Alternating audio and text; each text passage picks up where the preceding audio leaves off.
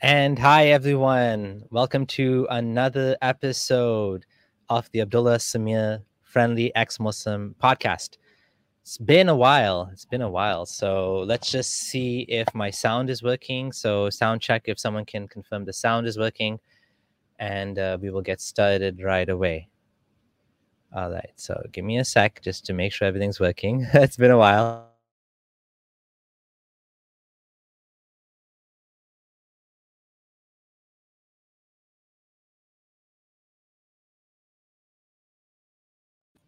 Sound is good. Okay, awesome. Okay, good to know. Alrighty, so it's been an interesting couple of days, and lots of things have happened. I thought instead of talking about this in a pre-recorded video, I'm going to go live. It's been a while, and discuss some of the things that have been happening.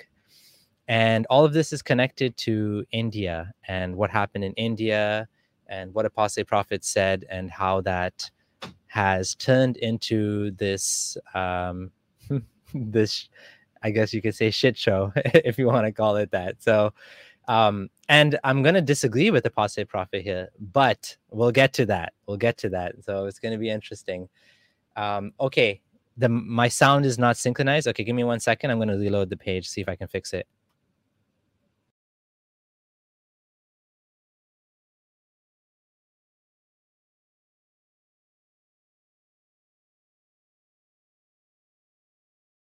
Test. Okay. Let me know if it's any better. Zagros, let me know if the sound is better and the video is synchronized now. Yeah, it's been a while since I live streamed, so I apologize for technical issues. Let me know how it's going. Excellent. Okay, so it's fixed. All right, let me share my screen then. I want to show you guys. We'll get started with this. Share screen. Okay, so here we have it. Boom. He's gone. And this is not the first time. It seems like this keeps happening over and over again. And he comes back and he goes, and it's just like, oh my goodness. Social media is like one of the most difficult things to deal with right now if you're one of us. So let's take a look and see what he said and what happened there. So he posted an update, and here we go. Twitter permanently banned me after I posted cartoons and offended Muhammad.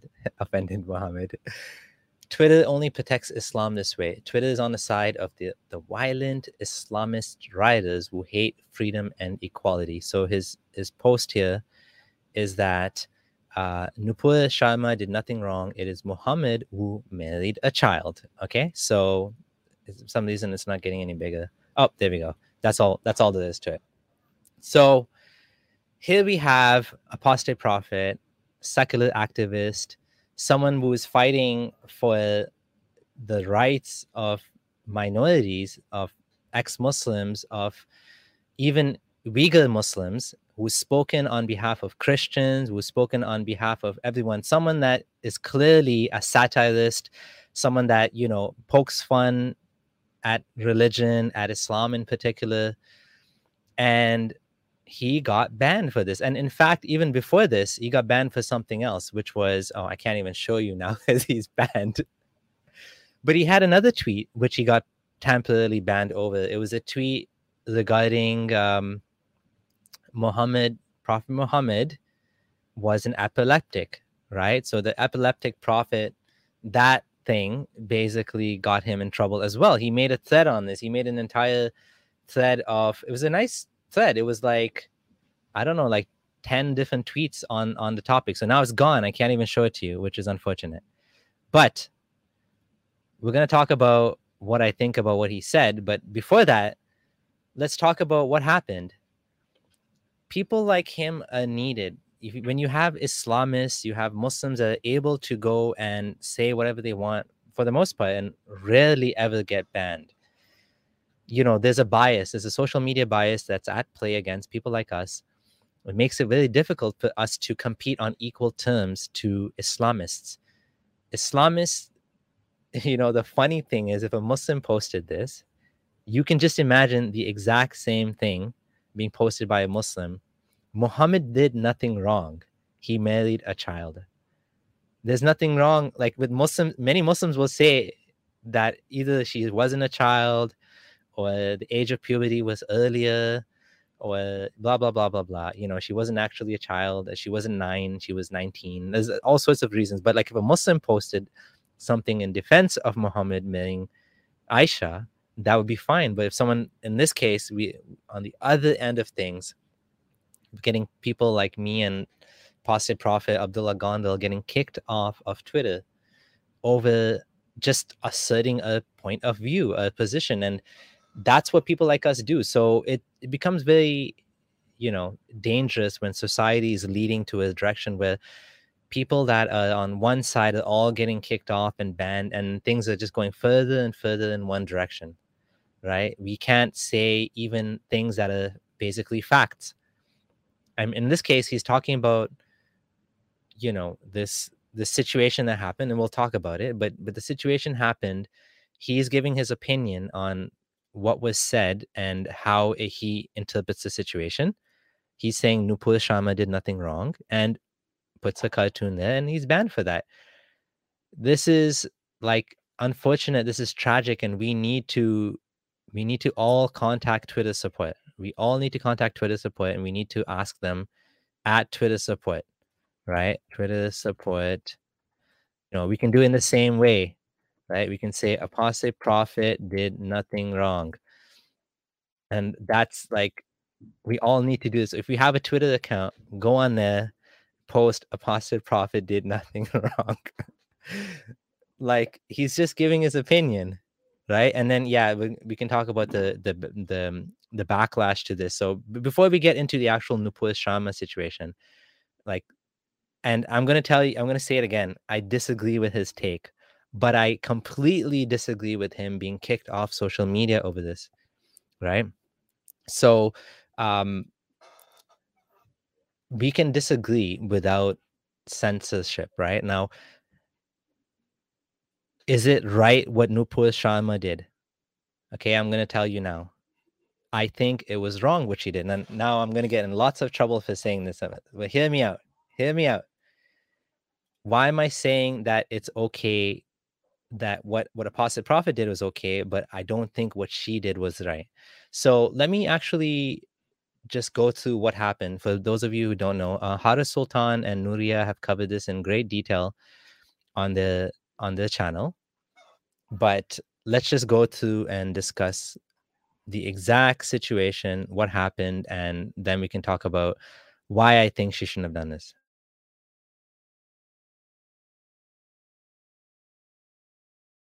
So here we have Nupur Sharma. She was the spokesperson for the BJP, which is right-wing, Hindutva party in India, majority ruling party. And as we know, the majority of Hindus in India, we have a situation with Muslims and Hindus living together. But it's not exactly like Canada or America or other places in the world where we have, as Haris Sultan said, like, we have like peace and safety and ability to speak and, argue, and we have dissent, and we don't have mob chaos and these sort of things. In India, it's not like that. It's, I would say tinderbox is one way to put it. Like, you have a situation there that's not totally stable, right? For the Muslims or the Hindus, and the Muslims being the minorities, are going to have to be worried about certain things that have happened. There's a growing Hindutva right wing that is going after Muslims in India. And of course, Muslims are not totally innocent either. The fact that, like, there's been mobs and stuff that came out of this as well. But the fact is that as a member of parliament, if you are a member of parliament, you are the spokesperson for one of the parties, you should not be saying things like this in a tense situation, or making a tense situation for Muslims and Hindus in India. And as Haris Sultan said, people like this can just go on TV from the safety of the home or the studio and say whatever they want and just walk away. And then the repercussions are felt by the people on the street. Like, there's apparently there was a mob going around. Again, this is from Haris Sultan, and the mob was telling shopkeepers, shut your shop doors, and we're going to protest this, right? And these guys, like, maybe they don't care about this debate or whatever, what she said. Maybe they don't like it, but they still got to live, right? It's not like they have the luxury of just giving up free money. But anyways, so you have those people getting involved, and then you have some Muslims getting attacked as well over this conflict. And this conflict actually goes back to, she was on TV, she was debating with someone, and what happened was there's a debate about a mosque that's been built on top of a temple or something, and the person she was talking to said something that she didn't like about the Shiva Lingam, which is the penis of Shiva, which is, he said it was a water fountain. She said, how dare you say it's a water fountain? It's like a holy thing to me. She said, do you want me to offend you, or do you want me to attack your religion? And she started saying, you guys believe in a flying horse, and Muhammad married a 6-year-old. She said all these things, which are interestingly not blasphemy, the like actual like beliefs of Islam, of Sunni Islam. So the problem was, who said it is the problem, right? She said it. She said these facts, but the problem is because of who she was. Identity politics is why this thing exploded. Now, the positive thing about what she said is that this is becoming easier to talk about. People are able to actually maybe discuss these things, rather than just hiding and having Islam on a pedestal and no one can talk about it, right? So we have the ability to discuss this now because it's become like major news. But what happened? Okay, so there was a bunch of stuff that happened. Muslim countries started boycotting Indian products. So it became an economic war now, like Cold War situation, right? And because of this, they were forced to, they basically have suspended her from her position. I don't know if they mentioned this in the article or not. Yeah, it says her suspension, right? On top of that, the Muslims are arguing she should be arrested for blasphemy. I mean, this is a joke to say this is blasphemy when it's the actual Islamic beliefs, to believe that Muhammad got married to Aisha. It's in Sahih Muslim and probably Sahih Bukhari. This, Burak that he rode to Jannah, that's an Islamic belief as well. So how is it blasphemy? And it's not blasphemy, but they're saying now this is blasphemy. And this is bad. This is bad that people cannot say these things. Now, I still disagree with her saying it, because what she's done is she's made it into a Hindu-Muslim issue. So for someone like that's outside of the situation, someone like Apostate Prophet or myself, when we talk about these things, we are like basically neutral parties, and this is our job. Like, we criticize religion, we criticize dumb beliefs. This is what we do. For someone to actually be, that's a part of the ruling government, to go and make what I would call insensitive comments about the Prophet Muhammad, not that we have any sort of, the funny thing is it's insensitive, but it's true. But again, going back to identity politics, so I don't think she should have said this. I don't think this was the right way to, if we want to encourage discourse and dialogue and, Hindu Muslim discussion, this is not the way to do it. You don't take a ruling party member and like start attacking the beliefs of a minority, because it creates problems, right? Even if Muslims were a majority, and then you wouldn't even be able to do it, because it would be like, hell would freeze over from the reaction, right? Because Muhammad is treated like almost like a demigod. I said like Gog and Magog. And so it's difficult to actually speak about these things. So while again, I do disagree with that she did nothing wrong, he did nothing wrong by saying that she did nothing wrong. That was his opinion. And he should be restored and get back. We need to get his account back. And so please do tweet Twitter support, and let's help to try to get his account back. I don't know if he's going to get it back or not. And, that's what it is. It is what it is. This is the situation. So let me know in the comments what you think. Do you agree or disagree with me? I see some people disagree. Yeah, this is a good comment. It's interesting how the backlash fell on her for insulting Islam, but the reverse didn't happen for the scholar that insulted Hindu holy figures first. Yeah, I guess that's a fair point as well, that what he said was offensive to her. And again, the funny thing is, to be offended about your own beliefs being mentioned in public, yes, with ill intent.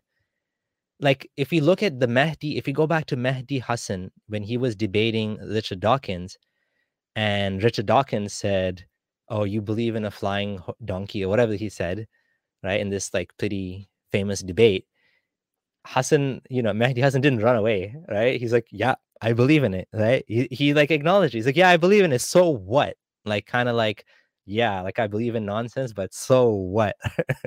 Right? If that's the case, like, shouldn't that be the ideal Muslim way to respond to such people? You believe this and this. Yes, I do. And okay, so what? Like, okay, you believe in nonsense as well. Like, you just get back to like Hanuman and flying monkeys, and there's equally ridiculous beliefs, if not more ridiculous, in Hinduism, right?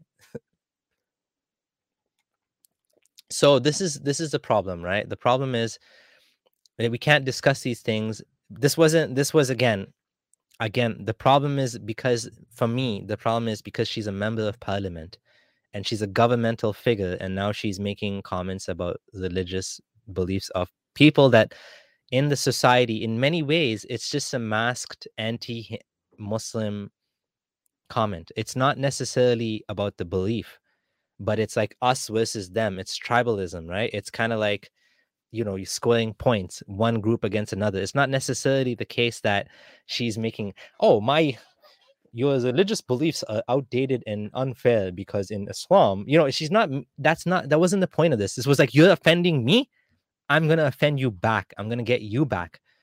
And yeah, like, I don't agree with what she did. And this is typically this is my perspective. I always have a perspective like this. When the Quran burning happened, I was like, oh dear, this is my point of view. This is how I see things.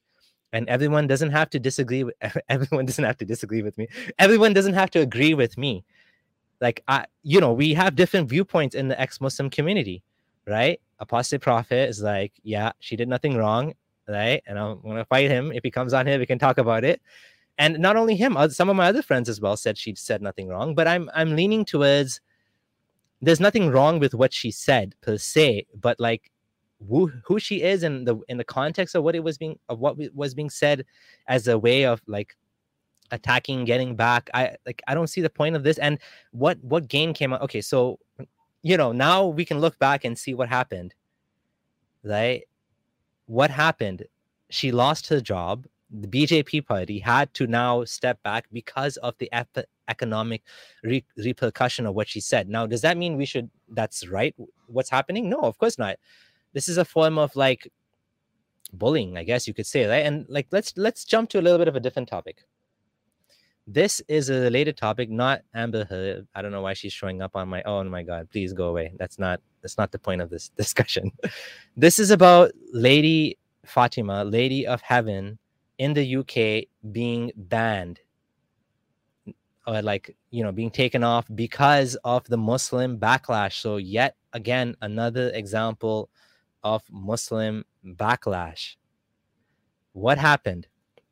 Lady of Heaven, which is a movie made by, from what I've heard, a Shia extremist, some like guy that's like so out there that even Iran banned the video because it created a lot of drama. I don't know, like sectarian. Again, you can see like Iran wants stability, so they're like, yeah, we don't want this. We just don't want to deal with this, which is sensible. But the problem is, it maybe is sensible in Iran, that it's not sensible in the UK. It should not be the situation in the UK. That is a problem, right? I'm holding the UK to higher standards. And like, the movie was here in Canada, Ex-Muslims of Toronto. We were going to go see it, but we couldn't end up seeing it because the day that it happened was not on the weekend. So it wasn't enough, it was difficult to attend. So we were planning to go see it all together. Didn't work out. Apparently it was in America. There was nothing, no peep happened. It came and went and whatever. UK, oh my God, now there's a big, everyone's getting freaking out and it's a big problem and Muslims are, angry about it and they're ready to fight over it. And, like, I'll just show you one example. We have a favorite example here. Oh, it's gone. What? It's gone. Okay. Muhammad Hijab. What happened to his video? It's gone. Okay. There's an angry rant of Muhammad Hijab talking about Lady of Heaven, and you're gonna insult. Oh, maybe it got taken down as well. I don't know if it got taken down or it I don't know what happened, but it's still on. You can still see on his YouTube. This angry. Let's just look at it, right? Okay, so this is sort of the reaction that has been coming out to the situation in this video coming out. Okay, did he remove it? Oh, great, it's not even there anymore. Wow. What the heck? So this has become a big issue. I don't know why it's not here anymore, but maybe he never put it on YouTube. I don't know. But there's been like riots, and this is the absolutely wrong reason to remove the movie, but they had to do it for safety reasons, right? So we have a situation where Sunni Muslims are able to shut down dialogue. Like, I mean, I have a friend. Oh, okay, click on videos. Is the video still there? Okay, maybe it is still there. No, I don't think it's here. I don't know where it is. But anyways, we have a situation where Muslims are able to take down the actual content. Oops, wrong topic. Take down the content, stop movies from being shown because the safety of the staff. That is absolutely terrible and wrong and awful. And it's just like, this should not be happening. Some of my friends, ex-Muslim friends in the UK, are worried about the UK because how is it that, like, okay, yes, there's some issue, the movie is bad, okay, so let the movie be bad. It's a freaking movie. It's one person's point of view or whatever, right? Dividing Muslims, we're in a secular country. Like, you're already divided. What are you talking about? Like, what's the big deal, right? You're allowed to be offended, but to shut down, like, this is again the same thing that's happening over and over again. Muslims shutting down dialogue, shutting down, and again, this didn't happen in Canada, it didn't happen in the US, but the UK, it did happen, and this is just awful. We want there to be we want discussion. We want how are we going to get anywhere as a society if every single time there's any sort of dialogue, it gets shut down by one group or another, right? A cancellation, one form of canceling or another.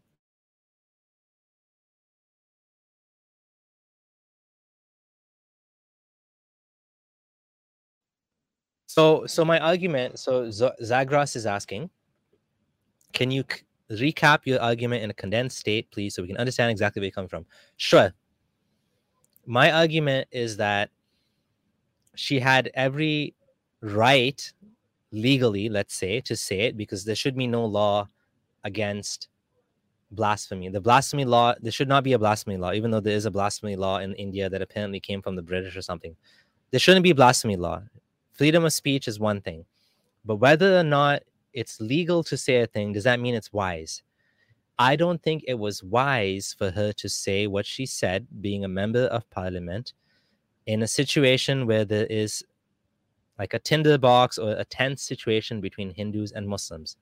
Not out of respect for Muhammad, because no one has to respect Muhammad, but because it's just not a wise thing to do. You don't always have to say, just because you can say something doesn't mean you have to say something. I'm making a I'm making a judgment call on whether it was right or wrong. I don't think it was wrong per se in a legal sense, but I think it made the situation bad. It made the situation worse for Muslims and Hindus in India. And they're just not at the point yet where it's easy for them to have these conversations. And in fact, like, things seem to be getting worse over there than better, right? Like, apparently I've heard from some of my friends, my ex-Muslim friends in India that were in India, that things were actually better before. People were more tolerant. There was less issues with Hindu-Muslim fighting. People would get married, and then there was this big issue with love jihad, this conspiracy that Muslims are out to convert, Hindus by marrying them or whatever. Like, I mean, marry whoever you want, whether you're this one or that one. It's whether you're Hindu or Muslim, it should go both ways, right?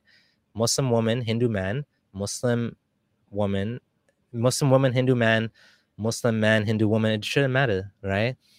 I mean, love is love. And if they find love, even despite the fact that they come from totally different backgrounds, that's amazing, because what they have in common is they're both Indian, right? And so this is something in common that we can unite over. And things are actually getting worse in India. You have the BJP party that is not at all liberal party, not at all a party that cares about secularism or freedom of religion or whatever, or minorities in general. Muslims are kind of bad off right now in India. That's what I've been hearing, right? So yes, but going back to Apostate Prophet, this is his job. Okay, like this is what he does.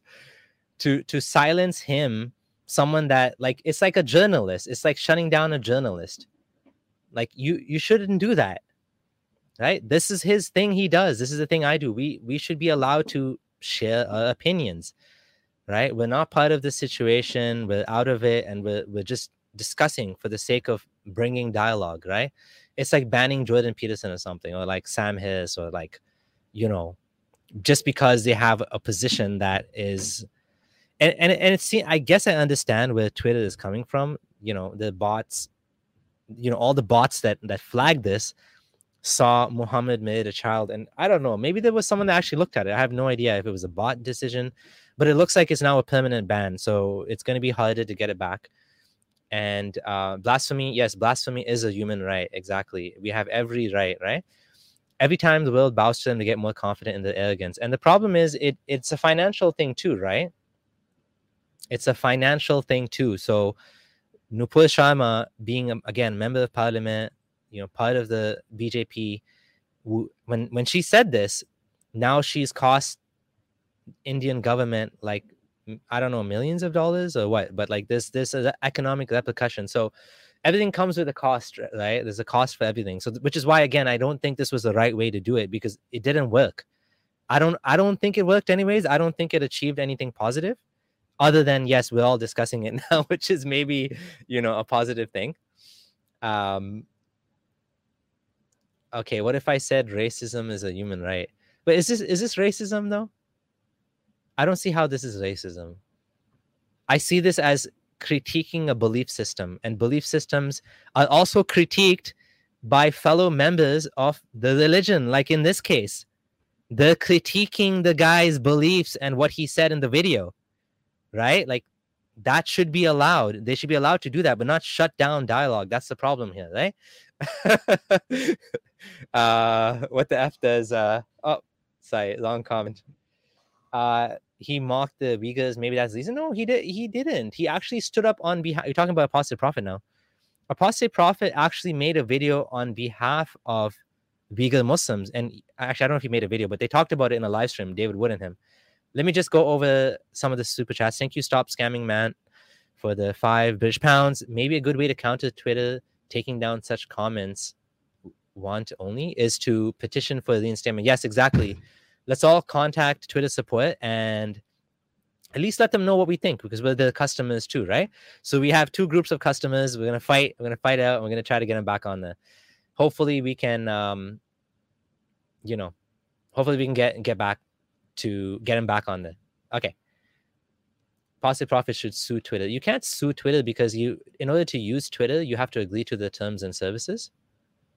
So you can't sue them for taking away access to their own platform, which they gave you voluntarily. The only way you can sue them is if they cost, I don't even know. I'm not a lawyer, but like, yeah, you can't really do that. Just to get to the point, Islam isn't a race, it's an ideology. Yes, exactly. What race is Islam? Yeah, Islam has every race in it, right? All right, another super chat from Stop Scamming Man, 10 British pounds. Lately, India's 2011 census data was released showing far more population growth among Hindus and Muslims. Even if it were otherwise, of course, the persecution and murders would still be an abomination. Yeah, so, you know, this is kind of the situation there, and I don't know the exact details, but from what I've heard, it's kind of bad for Muslims over there right now, right? One of my friends was just visiting India, and he showed me a picture of a Muslim run restaurant, that literally on the restaurant, like right on the thing, it said no beef. They had to like stick it in big, bold, no beef, like meaning Hindus, please leave us alone. Or like not even Hindus, like the cow police, basically, the ones that'll go and like beat the shit out of you if they find out you're selling cow meat. But you can eat buffalo meat apparently, but not cows, right? So yeah, it's okay. So this is a good way to put it. Salim Raza said, freedom of speech cannot be an excuse to be free from any responsibility for any untoward consequences in society in a volatile situation. This is exactly the point I'm trying to make. Is it's not black and white. It's a we're making judgment calls here. We're making evaluations on a situation, and we're just saying, well, I don't think this and I don't think that. And this is my point. It's not black and white. And, you can't really say that if one person says, I support her, I support her freedom of speech, but I don't think it was a wise decision what she did. And when to say she did nothing wrong, I would disagree with that. I think she did something wrong, and I don't think she should have done that. And excuse me, even the the government's getting rid of her now, so they had to backtrack. So like, was this a good thing? It doesn't seem like it to me. So anyways, yeah. So isn't Twitter owned by some Saudi person? Yeah, there's a Prince Talal. He was actually debating with Elon Musk about. He's like, he didn't want to sell to Elon Musk because I don't know. Anyways, yeah. So there's some owners of Twitter that are some big Muslim shareholders of Twitter, but I don't think that's the reason why. I don't think those Saudi princes even give a shit about what's on Twitter, whether it's Islamophobic or whatever. I don't think they care. I think all they care about is money. And I think in this case, it's all about not offending the customers. So, which is why, again, I'm saying if you believe that what Twitter is doing is wrong by taking down Apostate Prophet, contact them and let's get him back on there. Right. So yeah, a freaking Islamist. I don't know if I guess he's I don't know much about him, but he's some rich dude. Again, I don't think any of these people are actually religious Muslims, right? The God is a mighty dollar. Like that's what they worship. But yeah, they would probably do things if they could too, because apparently there was some investigation that happened where Twitter in Saudi, there was something bad happened, right? They were actually leaking information. Was it hackers or something? Twitter employees in Saudi. Hold on, let me see if I can find the story. Yeah, I found it. Let me just show it on the screen. So there is a risk, right? Like this is like super bad. This is like as bad as it can get if this is what's happening, right? It's just like really bad. We definitely don't want that. Like we don't want this to be like Twitter employees getting confidential information and leaking about journalists or critics of the regime or of the religion. Imagine Pakistan, demanding information. It's bad, right? It's super bad, right? Wasn't Sharma's insult a spur of the moment outburst? Yeah, I guess that is part of it as well, because she was like, you were gonna insult my Shiva Lingam, statue or penis of Shiva.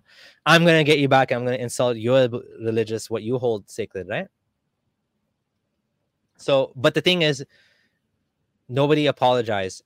Nobody said she shouldn't have said that until they fired her because of the economic backlash that happened. So eventually, they had to step back from what they were saying. But initially, it was all like, there was no comments that was saying that she was wrong, right? So yeah, this is a situation, and that's my thoughts on the matter. And so yeah, let's go to the comments. Free speech died hundreds of years ago. People are only seeing censorship now on a global scale, and we're just now noticing this threat to freedom of speech. Yeah, the big tech companies have so much power over what's being said, how it's being said, and people like us are getting caught in the crossfire. You know, Abdullah Gondal was banned from Twitter as well. I forget what the reason was. I don't even remember the reason now, but it just keeps happening. So we can't just let it go. We can't just sit idly while they do this. We have to say something, right? And yeah, I agree with D here that like if you're just quoting Islamic beliefs, it would have been more appropriate to just respond and say, yeah, like that's what we believe. Or maybe I don't believe that Muhammad married a child and maybe she wasn't a child. That would be like an appropriate, but they're not at that point yet. I feel like, you know, the situation in India it's not at an intellectual discussion level. It's like at the mob violence level. It's at the level of like, let's fire up the crowds. Let's go burn down some Hindu shops. Let's go beat up some Muslims. Like this is the situation that we have. We have a situation where it's not a good situation, right? It's not the time to be, I feel like it's not, and it's not the way to be doing this is not the right way to do it, right? Even though she quoted exactly what was in the Hadith and Quran, which is exactly true. And if someone else would have said the same thing, I would have said, yeah, it's fine. It's just that I'm saying based on the context, I feel like, you know, maybe could have been a better way to do it. There should be Coco Jasmine says there should be an International Blasphemy and Freedom of Speech Day, although that should be every day. Yeah. So yeah, I agree. So I don't know what Muhammad Mikhail is saying. 81 views. We have 155 people in the chat. I don't know what he means by that. Ex-Muslims career. So D is saying they're calling for her hanging in Bangladesh. Oh my god. Yeah, they're calling for her hanging, and there was actually, I was debating whether to even bring this up because it's kind of like, yeah, it's a bit much, but let me show you. Since it came up, let's talk about it. There was a blogger that was arrested over saying something pretty darn bad. So this guy got so mad over this that he took an effigy of, I guess, Nupur Sharma, like a picture of her, whatever, and he basically, what did he do? He beheaded it. Is that what he did? He beheaded it. Like, wow, religion of peace. Oh my god. I wonder if he said Allahu Akbar too when he did it. I mean, I'm joking about it, but he's been arrested. So this is okay. So like, the freedom of speech thing has limits, right, guys? Like, I'm just wondering which freedom of speech people would in the chat would agree with what he did. Again, it's hard for us to discuss from the freedom and the safety of our living rooms in Canada, US, wherever you guys are, everywhere, all over the world. We're not in this situation where like mobs are coming and telling you to close down your shop, and we're not in that situation where there's this tense situation because a mosque, they're saying the mosque is built on top of a Hindu temple and they want it to be, you know, taken down. They want the Hindu temple back, and there's, you know, like there's all of these things happening that maybe we don't totally understand, right? And so it's not fair for us to just make judgments, but you can see that like he broke the law by doing this. Like this is like at the point where maybe someone would harm her next, like, you know what I mean? Like after posting something like this, you can see like where anger is going. Like she could be like killed over this. Like, I mean, that's bad, right? And she should not be harmed in any way whatsoever for saying Islamic beliefs, right? Like if she was a Muslim and she said this, okay, no one would bat an eye. If Zakir Naik came on TV and said Aisha was 6 and he was married when she was 9 and there's nothing wrong with this, nobody would say anything. But like because she's Hindu and she's a spokesperson of the BJP party, it becomes a big problem. And because they're taking it as a very tribal thing. It's a very tribal situation there in India right now, right? It's just like, geez, right? It's not D. Effigy lives matter. Oh my god, yeah, that's pretty funny. So yeah, like I do think that, you know, I hope we get to the point where anyone can say anything other than like calling for like people to be harmed, right? I mean, the line is gonna move based on where you are as a society. The more civilized your society is, the further the line can go, which is why in many countries, you can make fun of Jesus in stand-up and comedies and cartoons, and nobody bats an eye because they're civilized. I mean, that's simple, right? I mean, they're civilized and they're able to understand that, okay, this is like a joke or whatever, and I can let it go. I can look over it, blah, blah, blah, whatever. The less civilized your society is, the more that line is pushed. I mean, it's not just religious blasphemy. It's also like dictatorships that would not allow you to criticize a religion, any group or government that would block dissent, journalism, freedom of expression, freedom of belief. You know, like Saudi is not, in my opinion, is less civilized. So whenever people say, well, in Saudi, you know, this is, you know, Saudi doesn't allow Christians to have public, you know, blah, blah, blah, like public, like open Christmas celebrations or whatever.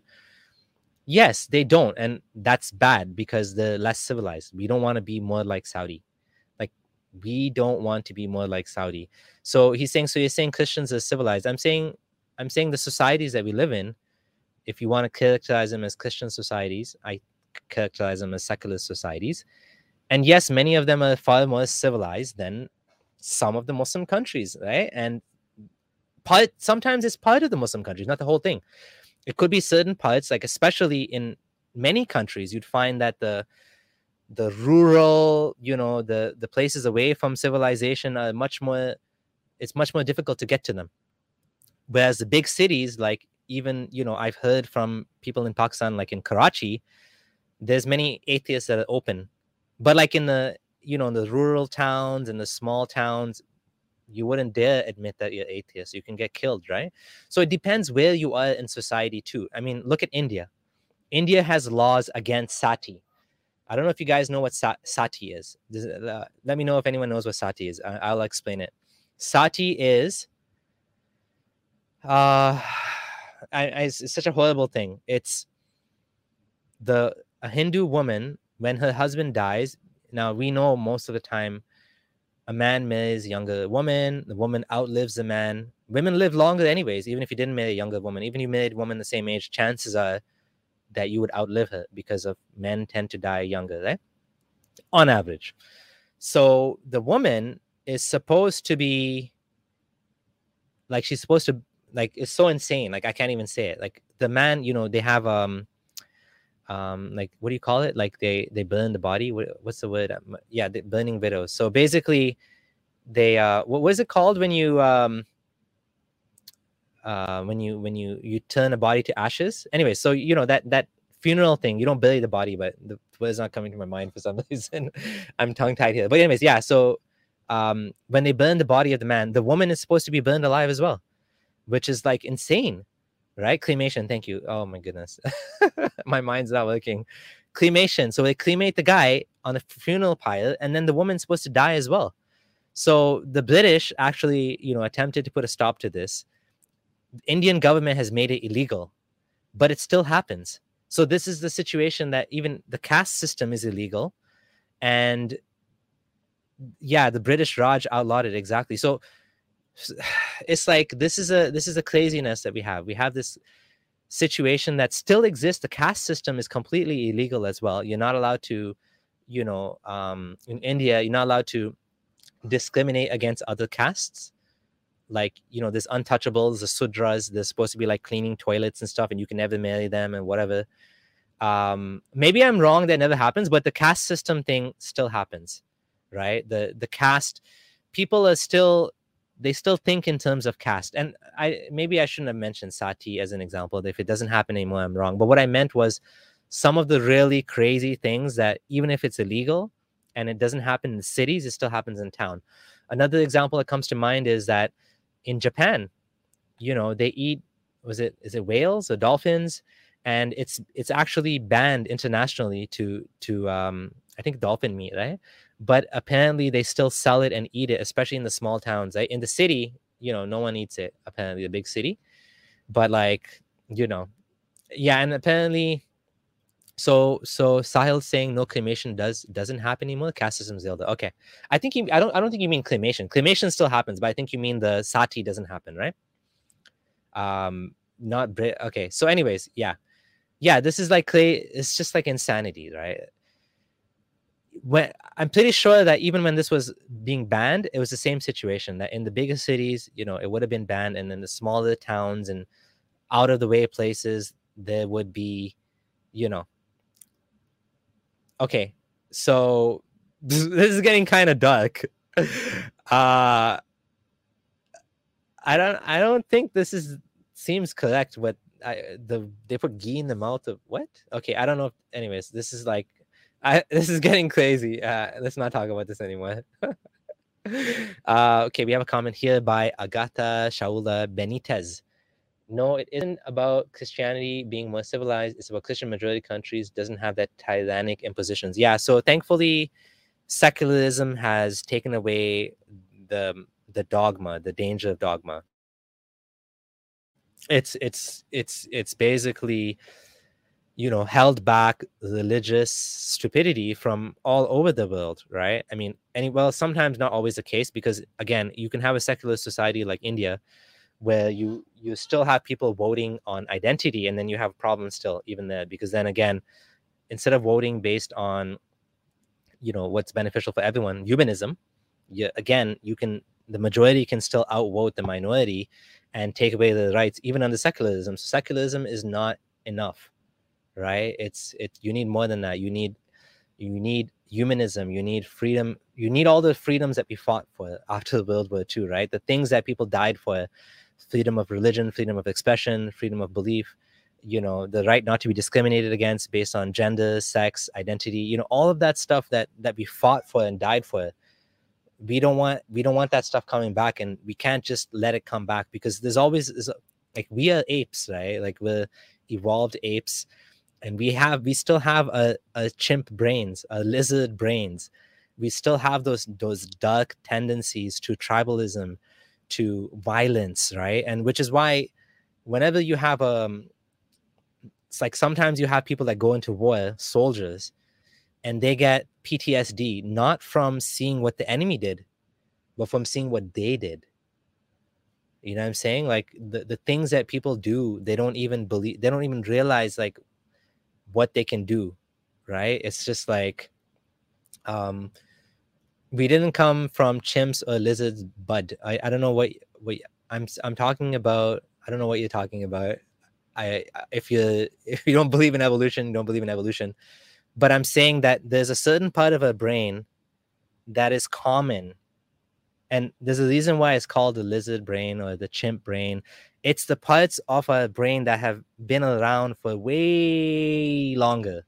The part that reacts to fight or flight, the instincts, the things that whenever you go into automatic mode and you stop being rational, right? When someone's about to like threaten you, and the adrenaline's coming, the testosterone's flowing in your blood, and you either freeze or you fight, your anger when it comes out. A lot of this is coming from the parts of our brain that are meant, that got us where we are today, to survive, right? Survival, evolutionary psychology explains all of these things, right? So I don't know if this is going to become a debate on evolution in the chat here. Benjamin Iota or Lota, I think Iota, thank you for super chat. SM companies, social media companies haven't realized that silencing certain groups or people is encouraging echo chambers. People will go and create their own apps, i.e. David Wood and DT, Donald Trump. Yeah, so the reptilian brain, yeah. So the thing is that I'm skeptical about people that claim to be able to make their own social media platforms, because being in tech myself, I realize how difficult it is to run like a huge platform like that. It's very, very difficult. It's very easy to make the website, like the public facing website, but the guts of the operation, the machinery that keeps it running, that blocks the bots. I mean, Elon Musk was arguing that Twitter has like, didn't they say Biden has like some ridiculous number of bots following him? I don't remember what it was, some gigantic number, like in the millions. Like stopping bots, stopping spam, and also not having your corner of the internet turn into like a dark, scary place. Like, just imagine, all the child, what, that they block, all these social media companies, and people are just going to go to these free speech platforms and they're going to upload it there. They're going to go all of the deplorables of society, of social media, the ones that get banned because they have like nasty views, like, for example, like neo-Nazi groups, they're all going to swarm to these platforms. So I don't know how this is going to work. I'm skeptical, to say the least. I don't know if it's going to succeed. I really don't, because it's very difficult, right? Going back to the evolution, there's so many examples that come to mind. For example, when you know how we get scared at night when you're walking in the forest or walking outside and it's dark, and you get scared of the dark. You hear something and you're like, is somebody following me? Well, what's that? Like, who's that? Right? That comes from our ancestral evolutionary survival instincts, because the people that didn't have those instincts got eaten by the lion. They're like, la-di-da-di-da, I hear something. Oh, it's just the wind. Rah, lion comes and eats them. Right? End of story. Game over. Their genes are done. The jealousy. If I was not jealous, about my partner, and some other man came and impregnated her, and I raised the child, then my genes are done, finished. So that's evolutionary psychology. To me, is so amazing because it explains so much. It's just like, some of it is very theoretical, sure, but like it makes sense, right? It just makes a lot of sense, right? Okay. One true God, destroyer of false gods, Allah and Shiva, says, I'm studying a new religion. If you will be my friend, I'll make you my successor. You're my Abu Bakr. Why can't I be the founder? What do you mean? I don't want to be second in command. I want to be the first one. Shayan Rizvi says, love your content, Abdullah. Thank you so much. Thank you so much. Okay. Yeah, exactly. Dale Duckworth says agency detection circuitry. This is why when we see patterns a lot of the time, we have this like bias, right? We have these biases, we have these instincts, and random guy that's saying it's not evolution, like you would have a harder time explaining to me why we have goosebumps, why we have a tailbone, right? How come sometimes people are born with tails? Look it up. There's so many things. Like, anyone that like debates evolution, I gotta laugh, because there's like a million and one evidences. Why do you think that, like, I think it's 99% of scientists believe in evolution? Like, you can't do science without evolution. You just cannot. The only people that are against evolution tend to be the religious holdouts, people that don't want to admit it for dogma, because they believe in dogma. They believe in something not because it makes sense, but because they have to believe it, right? That's what dogma is. You accept it uncritically. You're not challenging it. You're not scrutinizing it. I would say look up Darwin's moth. That's another beautiful example, right? The magnificent G-Man says evolutionary psychology and epigenetics are fascinating. It looks like I'm slightly out of sync again. Yeah, I'm having some technical issues. I don't know why my computer is doing this to me. It's a sad, sad day when the technical guy has technical issues. I'm just going to reload my browser. Give me 1 second.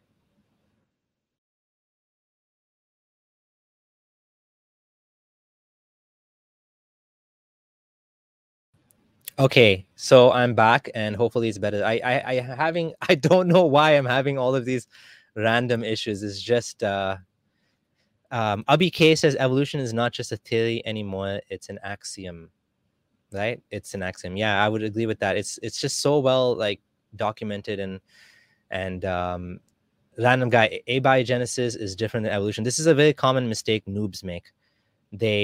They say, well, explain how life started, and then therefore if you can't explain that, then you don't believe in evolution. Those are two different things. Abiogenesis, how life started, is one topic. How life evolved is another topic altogether. You can believe, even if you want to believe God did it, God created the first cell, created RNA, DNA, whatever you want to believe, or if it was an accident that happened, that doesn't matter. That has nothing to do with evolution. Evolution is what happens after that, right? So just keep that in mind. This is interesting. This has become a science discussion. So how come that always happens, right? Why does it always happen? Keep up being dope, Abdullah. Thank you so much. So yeah, it's Allah interrupting my stream. Repent and technical support will come. Yeah, that's funny. Kent Hovind in the chat. Yeah, I know. Hey, we're having like anti-evolution conversations now. So yeah, going back to the topics that we were discussing, before we talk about that, I do have a personal update as well, which I've been putting off mentioning it, but it is something that's important and relates to me and my activism and everything that's happening, which is that I am going through a divorce. So the reason I haven't talked about it before is because it's personal, right? It's a very personal thing. It affects the family, and it's, no one's business. But it is at the point now where, it's almost done, getting to the point where everything's getting kind of finalized. So this is something that I did eventually want to tell people, because it's part of what's happening in my life. And, you guys are my fans. You've been following me. Many of you have been donating, giving me super chats, and, supporting me on Patreon and all of that. So, this is actually something that I think, I'm okay to tell you guys, because it's there, it's out there. People know. Some people know. I mean, not that many people, but now it's out there, so everyone knows this is what's happening. But the good thing is, it's, pretty much almost dealt with.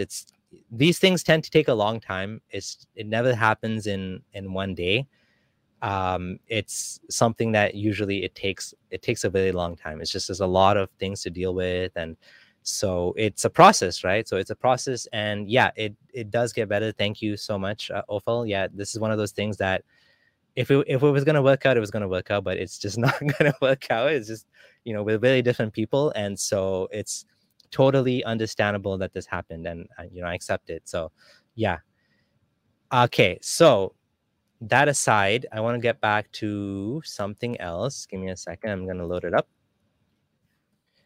So if I could get a positive prophet to come on, oh, that'd be amazing. Or someone that actually has, a different opinion on what I'm saying. If someone wants to call in, let me post the StreamYard chat. Okay, so we could actually do some calls. Maybe I'll give it a try. Let's see how it is. Let's see how it goes. All right, so I'm gonna have some coffee. Am I happy?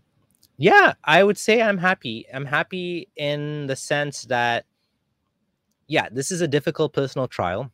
I think anyone that goes through a situation like this would know that this is like, it's not easy, but in the long run, it's for the better. So yeah, for sure.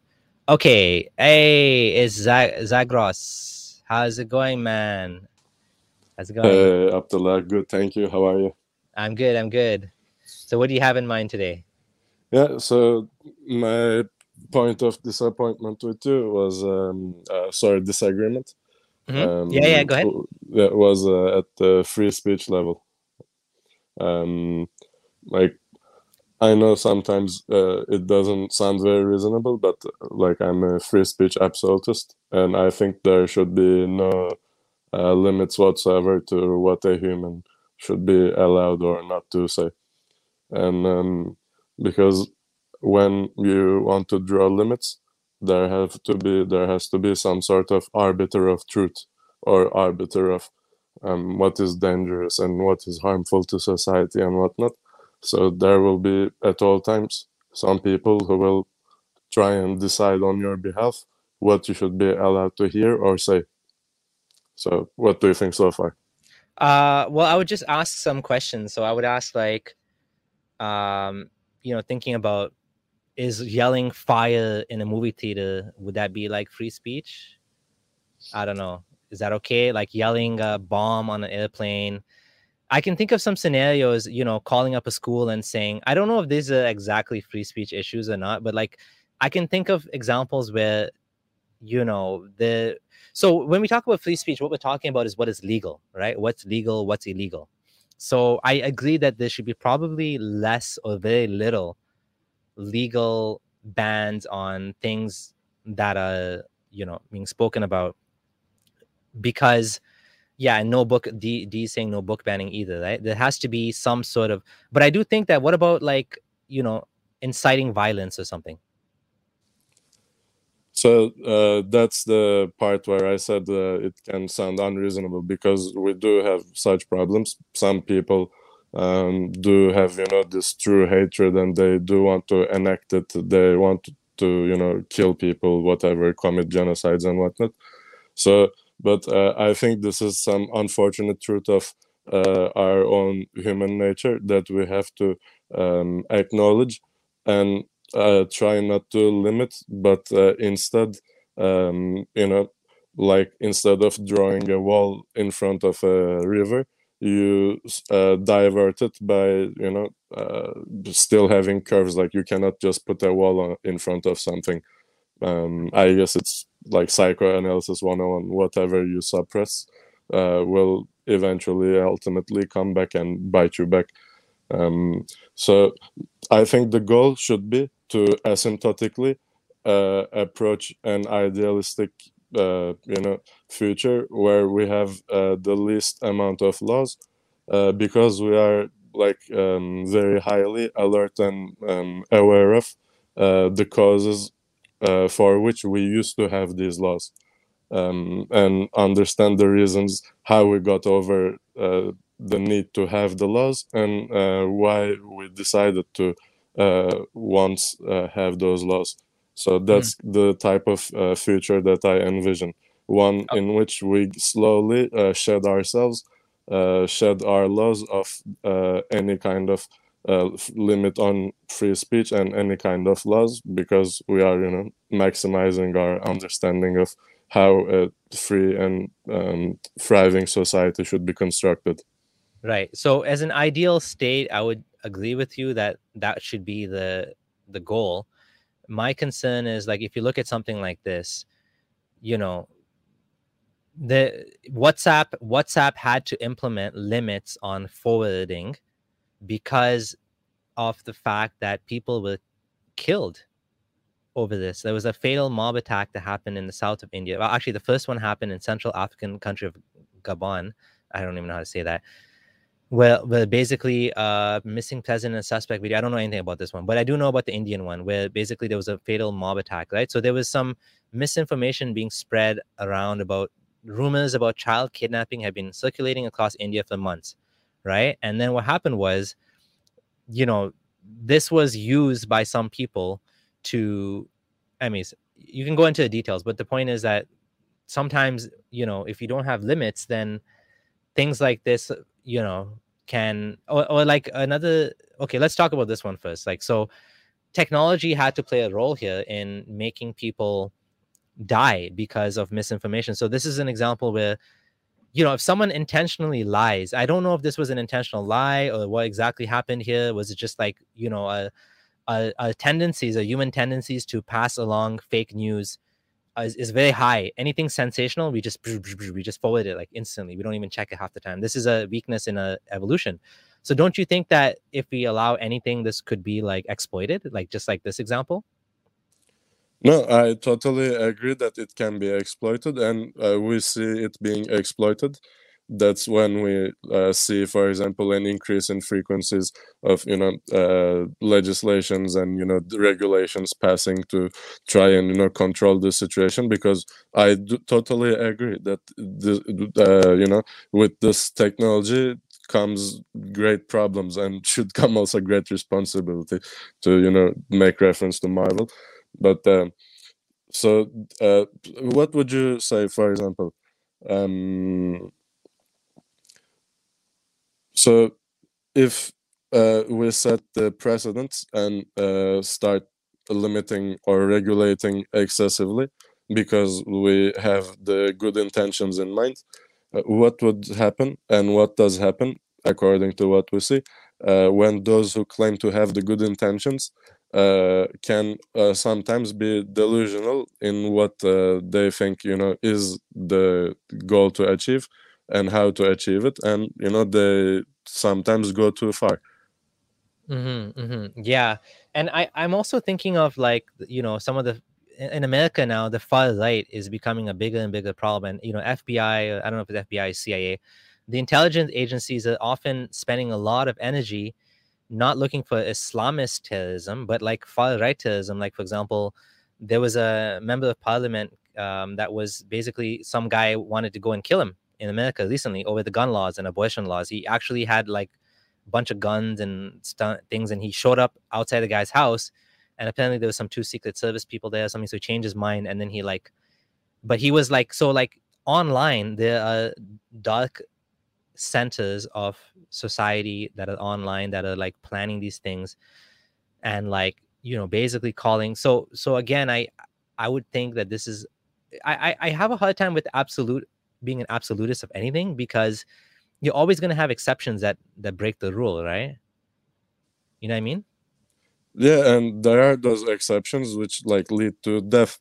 So we agree there. But what I'm saying is that like trying to control speech is like a temporary patch for a symptom, like not even the source of what the actual problem is. So I think trying to attend too much to the symptoms can often veer us off what the actual source of the problem is. And in my opinion, the actual source of the problem is not the speech itself leading to like death and whatnot, but the precondition or the predisposition and the readiness of a certain, you know, significant minority of people to some to potentially becoming violent. The thing is, hmm. it's not always a minority. Like if you look at what Hitler did, Yeah, he that's slowly.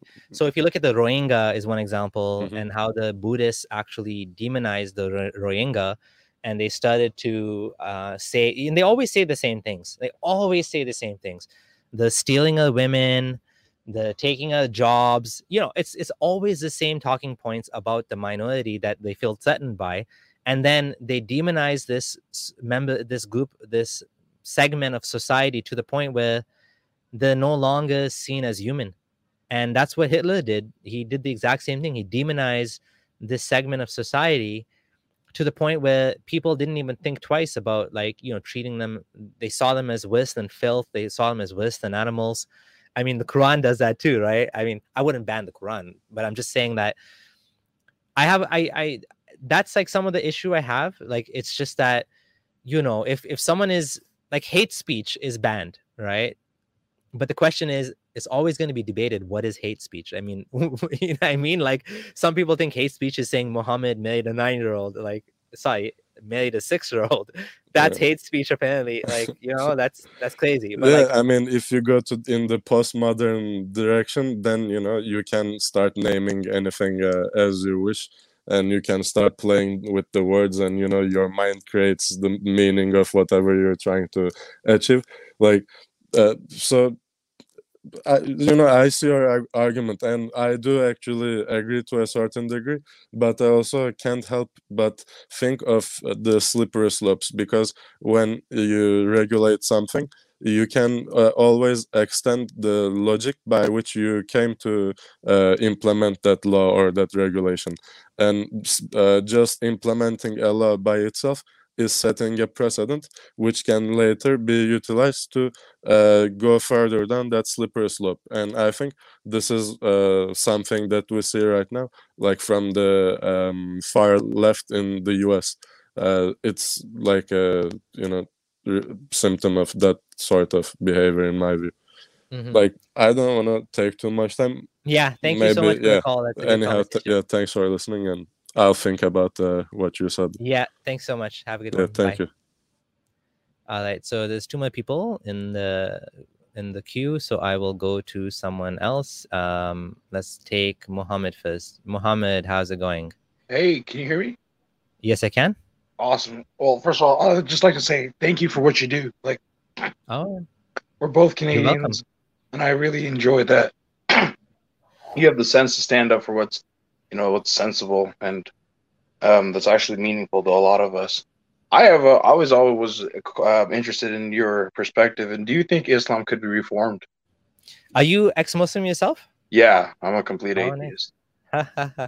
Nice. So can you tell me a little bit more about yourself? Like, did you just recently leave Islam, or was it? No, like, so I left like when I finally said, "Nah, yeah, this is not happening," is probably when I was 19. Like I'm 24 now, so I am.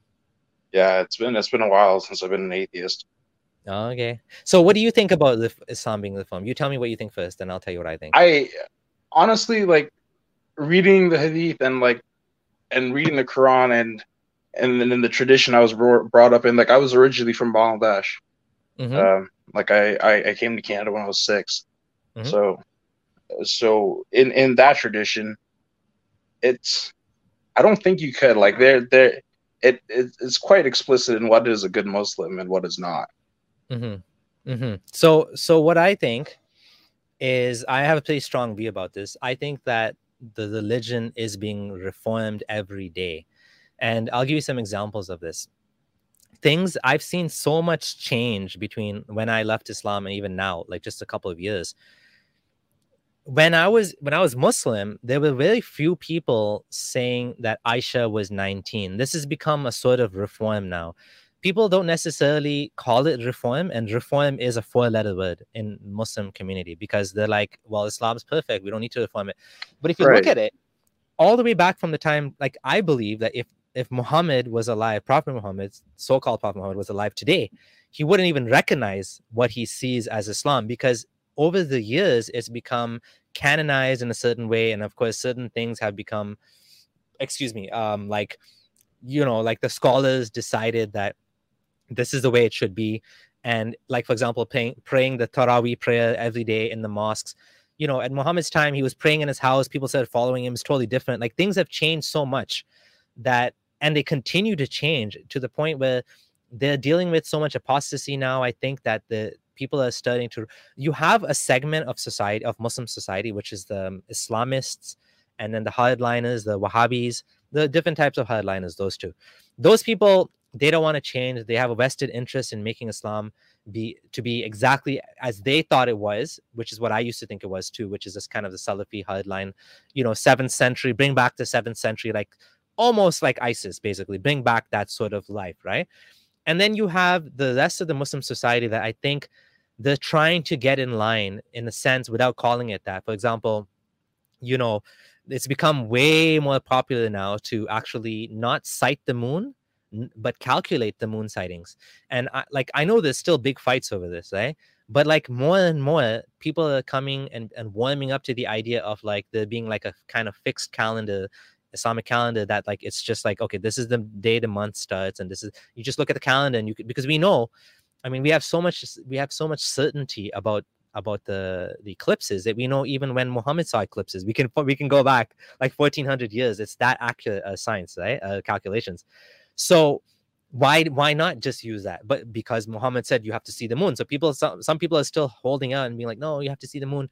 But like the fact that like many scholars are kind of trying to weasel out of Aisha being a child, and now, you know, they're kind of like, many of the Muslim countries are now raising the minimum age of marriage laws to the detriment of the Islamic scholars that want to keep it down at no minimum, or have like no rules about this, like no minimum age. I see that I personally feel like things are changing. And I think that the reform is happening, but they don't want to call it that, because then they're admitting there's something wrong with Islam, right? Right. So, but I guess like that's what I'm trying to get at. Like, would the ulama or the scholarship ever, you know, admit to like, no, this was wrong? So I think we're seeing that as well. I think every one of you, almost every single one of you guys, knows about the holes in the Quran. That's gone so viral. So basically, I don't know if you're familiar, but basically Sheikh Yasir Qadhi, he's a scholar that studied in Medina. I was his biggest fan. I'm still his fan in some ways, kind of funny. But like, he has he admitted openly, right? He admitted openly that there's holes in the Quran preservation narrative, and then he had to walk back because he got so much backlash for saying that. Now the thing is, what he said it's already being said by academics for a long time. Everybody knows this, but he said it as a spokesman of the Muslim community, so that's why there's a problem now. Because if some guy called Martin Van Putten says it on Marin Van Putten, that's how you say his name, you know, this great academic, I actually support him on Patreon. great academic scholar of the Quran who studied the text, and he's been saying all this stuff for a long time. In some ways, he's pretty charitable too. He likes to say like, the traditional narrative. He's pretty charitable. Okay, even though he's atheist himself, he's pretty charitable. He won't come on ex-Muslim channel like mine to talk about this. He's very neutral, but he's been saying these things for a long time. And even the Muslim books, like the book by, is it Ibn Abu Dawood, the Masah? I forget what it's even called, but Abdul Gondal mentioned it in the stream I did with him. These things are known, like some of these issues, but like the common public doesn't know it, right? So I do think this is happening. Yeah.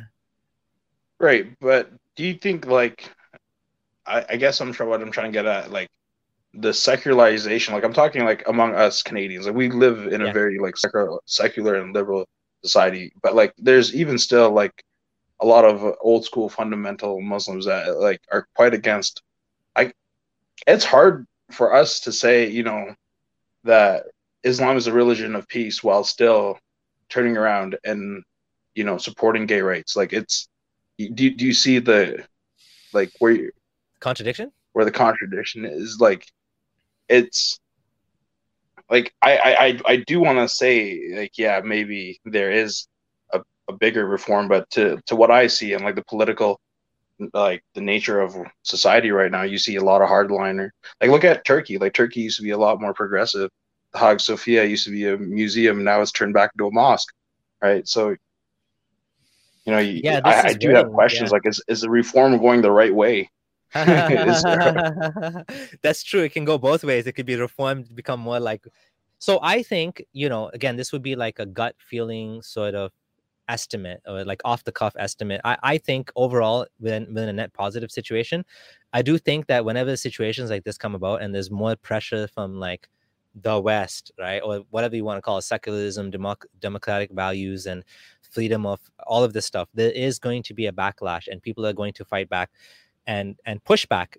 And so you get these things where the mosque becomes a mosque again. And I think on the whole, from what I've heard from people that are in this same thing, that there's so much apostasy happening, and at such a rate that the level of scrutiny on the religion is way beyond what it ever was before. And you can't put the genie back in the bottle, right? It's just, you can't do that. Like, even you can see from the Muslim side now, I'm less worried about, okay, let me just finish my point. Even you can see from the Muslim side, there are so many events now targeting atheists / Muslims having doubts. Not necessarily atheists, because honestly, like, I haven't seen any real content for atheists, because it wouldn't work. Like, it's just like, what are they going to tell us? Like, we're just going to be like, yeah, whatever.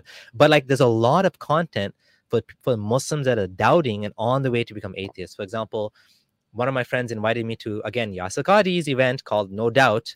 This is after I already left Islam. And I was like, what am I going to do going to this event? I'm going to be asking, like, every 5 minutes, I'm going to put my hand up and be like, I have a question. They're going to think of me as some troublemaker. I'm like, if you want to talk to Yasir Qadhi, if you want me to talk to him, get me on one-on-one, because I'm way beyond this, like, presentation that he's doing. It's like, you know what I'm saying? Like, he's going to be like, yeah, the Quran, like, it's going to be stupid things. Like, they don't even talk about the real issues half the time, right? They straw man. They come up with something else, and then that's what they present, like, as the real issues. They don't even want to talk about those. So I do think that, so that's for sure like a big sign that the Muslim community is actually, kind of worried about this.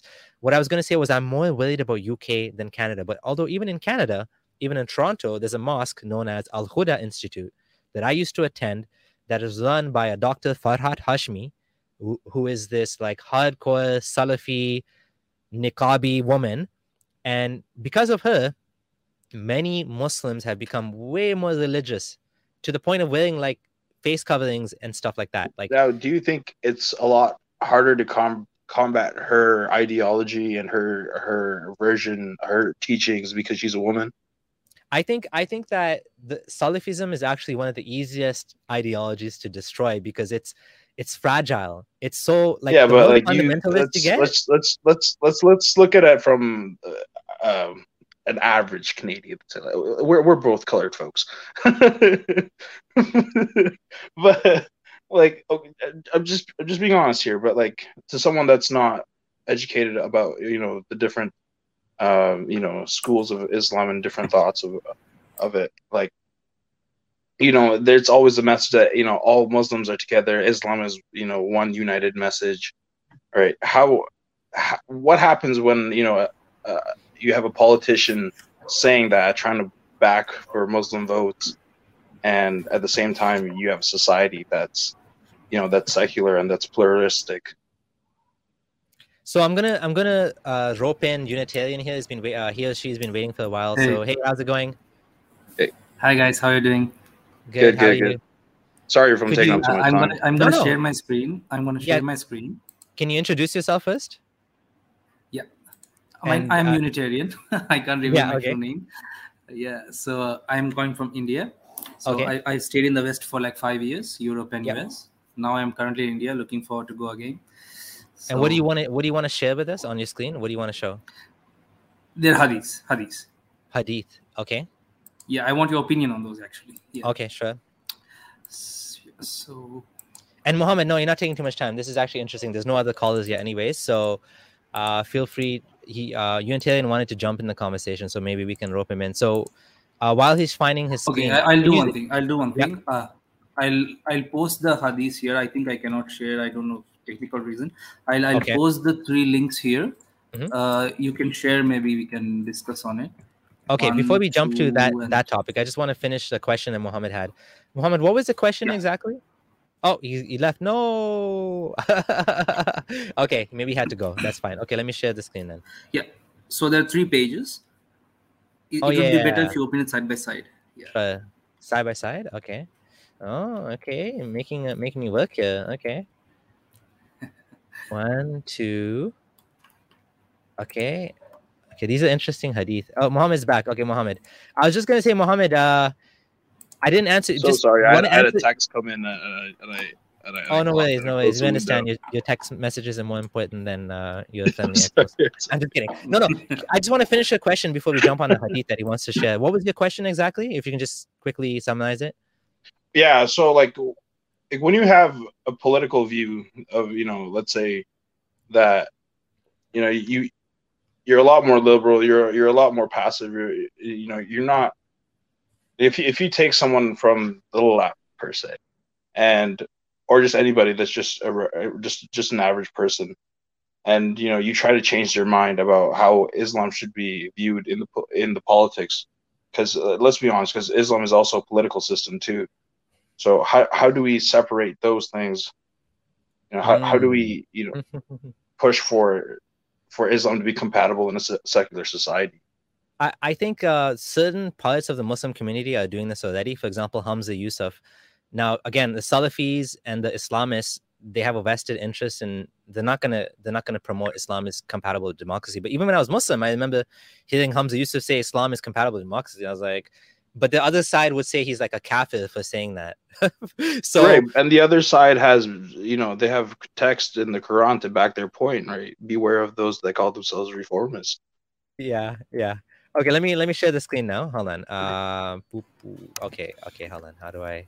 Okay, actually, this is a cool layout. Okay, so you wanted them side by side, you said? Okay, let's just go to. You can open one tab after the other. That's fine. Islam began as something strange. Okay, and we'll go back to being strange. So give glad tidings to a stranger. The sharing has stopped. Yeah, I'm trying to put side by side for you. Hold on. Okay. Oh no, I can't do it very easily. So let's just do all at once. Sorry. 1 second. This is difficult. Okay. Oh, there we go. Those are some very, very interesting hadiths. Yeah. Sorry about that. 1 second. Okay, let's try this again. Okay. So no, side by side didn't work very easily. So let's just go one at a time. Islam began as something strange and go back to something strange. Blah blah. Okay. Yeah, this is a popular one. This is the Ghuraba. There's even nasheeds on this. Ghuraba. Right? I guess everyone knows that. Sahih Muslim. Verily, Islam began as something strange and it would revert to its old position of being strange. Okay. And it would recede between the 2 mosques just as a serpent crawls back into its hole. Okay.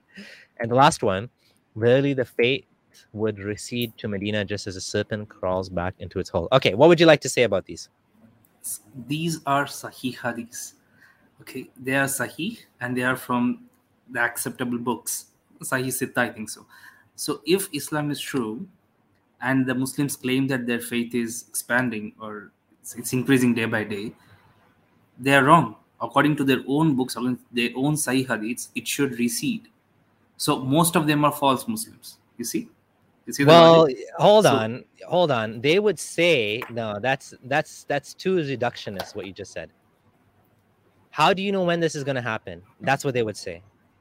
They would say, well, it didn't happen yet. So they'll basically set up an unfalsifiable position. What you're trying to do is you're trying to poke holes in it, which is what a logical person would do. But they would say, no, you can't do that because this might happen next year. It might happen the year after that. It might happen before the Day of Judgment, right? Like, how do you catch Muslims in contradiction, like when they're willing to move the goalposts? It is a duty. It is a duty of the Mahdi to establish the religion on the earth, right? Yeah. Entire earth. So these two contradict each other. Okay. Yeah. I mean, I understand what your point of view is, but I do think that unless there was a specific date given, then you can't really use this to debunk Islam. It's just like, but yeah, I agree that the strangers thing is something that the hardliners always use as a way of like saying that Islam doesn't need to reform. Why should it reform? It's always been different. It's always been weird, right? So like we're just to conclude, do you think it is reforming? But I guess a better question would be, is it reforming for the better or for worse for society? I would say it's getting better. That's my take. I think so. I mean, again, they're all hardliners, and I think that's a natural reaction, right? Like the antibody. I don't even want to call it antibody, but like you have this like spread of secularism, democracy, and all of these things, liberalism, doubt, skepticism, and so there's going to be a reaction. There's going to be some hardliners that come and they fight back, and so they're just going to become more and more insulated, right? So let's see what Desi Neo has to say before you respond. Friendly ex-Muslim, Islam can spread all over the world and then recede into something strange. Yeah, I guess so. Yeah, there you go. See, you can't win. Okay, go ahead. Whoever wants to go ahead, just go ahead. Oh, okay. Yes, I was just gonna say, like, those hardliners have a lot of money, right? We're talking about Saudi Arabia. We're talking about a lot of resources that are being pumped into nations like Bangladesh and Pakistan that don't have that type of wealth, and and that don't have that type of kind of independence if you were to. So like most people conform to to the faith. I have a thought about that, but I want to just add Desi Neo. Desi Neo, how's it going, brother? How's everything going? It's going good. It's going good. I was gonna say I'm gonna respond to Muhammad, and then you can talk. Muhammad, I think that Saudi is changing its priorities, and if you look at what the Saudi Mohammed bin Salman, who I don't like him. Let's be clear. He's not too good. He's not a good guy. He's the bone saw guy, right? So he's the bone saw guy. You should never forget that. But like things are opening up in Saudi. People are having dance parties for the first time. They're allowing things that they never allowed before. And even he came on TV. I was thinking about doing a response to this, but I never got a chance. Where he had this big interview, and in the interview, he was saying, again, back to your question of reform. He didn't say it's reform, but he said we are going to throw out any hadith that we're not 100% sure about. And how do we do that? Well, why just hadith? Yeah, sorry. Sorry. I was just laughing at just hadith, right? That has leeway, but you can't do that with the Quran. Yeah, so he said we're going to throw out any hadith that's ahad, meaning any hadith that's not mutawatir, meaning multiply narrated. But the funny thing is, there's only like the vast majority of hadith are not mutawatir. So you basically he's set up an allowance to throw out most of them, right? And to pick and choose the ones they want. So like, he doesn't care about Islam. Everybody knows that, right? But now he's actually changing the laws to allow for things, women can drive and people can now have dance parties, although people are still scared, I think, of some of this stuff. They're not sure how the government is going to react. But like I think things are changing. And Desi Neo, you wanna say anything about that? Yeah, what I was saying is this whole hadith situation. I mean, it is kind of strange that since you're not from Pakistan, I'm from Pakistan. It's a situation where the people who are Muslim now, were converted by these Arabs are more Muslim. They are more like gung-ho about the hadith than the actual Arabs are. The Arabs are like, yeah, hadith, shadith, whatever. Just get rid of the like the ahad hadith. Yeah, we don't care about them. And the guys who were converted like hundreds of years later, they're like, no, what are you doing? You left us hanging. They become more Christian than the Pope, so to speak, right? Yeah, exactly. Oh my goodness. Yeah, Mohammed, you want to, or Unitarian? Go ahead if you want to say anything. So, coming to political solution, like I think most of us are atheists or agnostics here, right?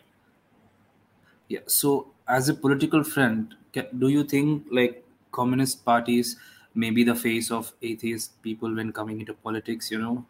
When they foray into politics, or do you think there are any other parties which accept atheists? I don't think so. Contest, get elected, something like that. I think it's just out of coincidence that it just happens to be, an atheist doctrine within, well, not an atheist doctrine, but atheism is present within the communist society. I think it's just, I think we have come to a point of time where, like, we know democracy works. You're just gonna have, and most systems of governments are secular, or at least ones that are successful, anyways. Yeah, I mean, whenever I say atheist or agnostic, they immediately like link me to communism, Communist Party. Do you think that's fair? Yeah, no, that's short-sighted. Yeah, I think there's you said Bangladesh, so I know a lot of Bangladeshi atheists are communists, and I know that this is how it evolved over there, right? A lot of them ended up being ex-Muslims because of communism. My experience here in Canada is I don't like communism. I'm straight up going to say I do not like communism. I think communism is a trash ideology. It's failed humanity over and over again. Every time someone tried it, it caused massive suffering in the world. It's just terrible, and it's not, I'm a humanist. I'm not at all a fan of communism. I don't like communism at all. So I think in the West there's this different sort of evolution where I don't know any communist ex-Muslims really. Like I know two. But other than that, the vast majority of ex-Muslims here are very humanistic, right? They're coming at it from humanism. Whereas I think in other parts of the world, maybe it evolved differently. So maybe a libertarian party can take us in, as a force, Sorry? as an alternative to far right or far left. Libertarian parties. Not liberal. I don't like libertarian. This is becoming a political discussion. Really? Yeah, I don't like libertarianism because I feel like there has to be some limits on like that. We do need limits. For example, many of the consumer protections that we have in society have come from government. For example, the cell phone companies used to rip us off like crazy in Canada. People had like $900 bills because they didn't even know the data was on, and they kept using and they ended up with like $1,000 bill. Now they put a limit. They force the company to put a limit and to give you a warning. Cell phone plans are maximum 2 years now. So before you had to sign a 3-year contract, now it's only a 2-year contract you can sign. For example, on the credit card bills, it tells you if you only pay the minimum payment, you will be paying this for 46 years. Many people don't realize that if they just pay the minimum payment, they're never ever going to pay it off, because the minimum payment is so little and it's so exploitative that unless you like literally have no choice but to pay the minimum, you're never going to pay it off. You're just going to pay interest the rest of your life. So I don't believe in libertarianism, because I think that if you just give all the power to the companies, then again, you're going to have other set of problems. There has to be some government controls. Again, this is why any sort of absolutist position to me is always going to be problematic. And someone asked about socialism in the comments, and again, exactly, like there has to be some socialism, some capitalism. I don't think any pure system would ever work. It's just not possible. You're going to have to compromise on some things, and you're going to have to adjust it for the needs of the people and the exact situation at hand, right? And it's always going to be a flawed process, and we're always going to be struggling to figure it out. We're never going to have the perfect system. There is no perfect system, right? So this is my last question regarding belief in God and atheism. So if we separate God from religion and we just say we believe in God, then that would solve 50% of the confusion of religious people, right? So they immediately, when we say we don't believe in religion, they think we are hedonistic. So, but then when we say we believe in God but not religion, then they'll become warmer, they'll come closer and they're willing to discuss. So do you think we need to go through that approach instead of straightforward saying we don't believe in God? And is there a need for new religion, based on humanitarian values? Someone else want to go first? Anyone else want to comment? I'll be honest with you, I don't think so. I don't think we would have to go through that, jump over the God or go through that God loophole, that I might believe in God. Yeah, you could probably make an argument for a deist God that we don't know of, and we might never know of, right? It just might just be outside of our understanding. I think David Attenborough made a very wonderful point, like how termites can't see us. They don't know we're there, but we're there nonetheless, right? They don't have the what you call it, the biological makeup to sense us there. They don't have that sensory organ. So yeah, you could make the claim for a deist God, but I don't think it's necessary to say that we should have that we have to abide by just to be kind. I don't think we have to be kind. I think we could be straight up in our atheism. Just tell people no, we don't believe. I mean, not a deist God. I would respond to that as saying that Unitarian, that's like kind of wishful thinking. The reason is because even if you agree with the theists, like, okay, fine, there's a God. Let's assume, taking your approach, okay, fine, you tell the Muslim guy, okay, there's a God. All right, I believe it. Then the question is, which God? My God is better than that God. And then the Hindu is like, oh, my 100 gods are better than this guy's God. And then Christian is like, all guys are wrong. My God died for my sin. So even if you say, yes, you believe in God, it just kicks the can down the road to the next problem where now you're fighting about which God. So that doesn't really solve the problem. But I am going to make this fun because I'm going to put our friendly atheist over here in the hot seat because I'm going to ask him a couple of tough questions. But once we're done, then I'm going to ask you questions. Okay, sure. Go ahead. Ready? Okay, yeah, so by the way, I'm not friendly. Friendly atheist is someone friendly else. Ex-Muslim, sorry. I was going to say Abdullah atheist, there's friendly ex-Muslim, there's friendly Christian. Everyone has some friendly, it seems like. Friendly stuff. Oh, yeah. I should have picked a better brand. Anyways, go ahead. No, that's right. There's a friendly atheist also there. Very famous, right? Yeah. Oh, okay, so I'll just say Abdullah Samir. So you saying you're a kind of atheist, but at the same time, you're a humanist, right? Yeah. How do you justify being a humanist and being an atheist at the same time? Like humanist, if you're atheist, right? In your opinion, you're an animal. You're just an animal, just like every other animal, right? So you have rights. Animals should have rights too. How come in your worldview, animals don't have rights, but you do have rights? What makes you as an animal such a special person so you can call yourself humanist? Why? What's so special about humans? I think humanists tend to also be environmentalists, animal rights activists, and it's not only humans that count, but it's the sentience, it's the well-being of all sentient creatures. See, you can't run away from the word. The word is humanist. So now you're classifying yourself that you prefer humans, right? Yeah. So all for the humans. So I'll get to that. So I do think that most humanists do try to include the well-being of all sentient creatures in the calculation of like what is right and wrong. So for sure humans are put at the top, and that's a subjective thing. Humans at the top. Yeah, that's speciesism. According to the atheistic worldview, humans shouldn't be at the top. They are not on the top of the pyramid of animals. They're just one of the animals. They're not on the top. So why do you make humans at the top? It is maybe a selfish or subjective way of looking at it, but like realistically speaking, if I have a choice between saving my son or daughter and a cat, like I don't give a shit about the cat. Bye, Why? cat. What did the cat do? But that contradicts the whole idea of atheism. Atheism is you're in atheistic philosophy. You're just an animal, just like the cat. So there's no difference. I just want to interject real quick. I think you're getting atheism confused. Atheism is the non-belief. That's all that is. Okay, not atheism, but in the sense like if there is no God, right? There is no purpose. Okay, yeah, that's purpose. Atheism. There is no God. That's it's non-belief in God. There is no God. It's no theism. Purpose. Okay, so that's all that is. Okay, so I agree. I can give this answer. I can give this answer.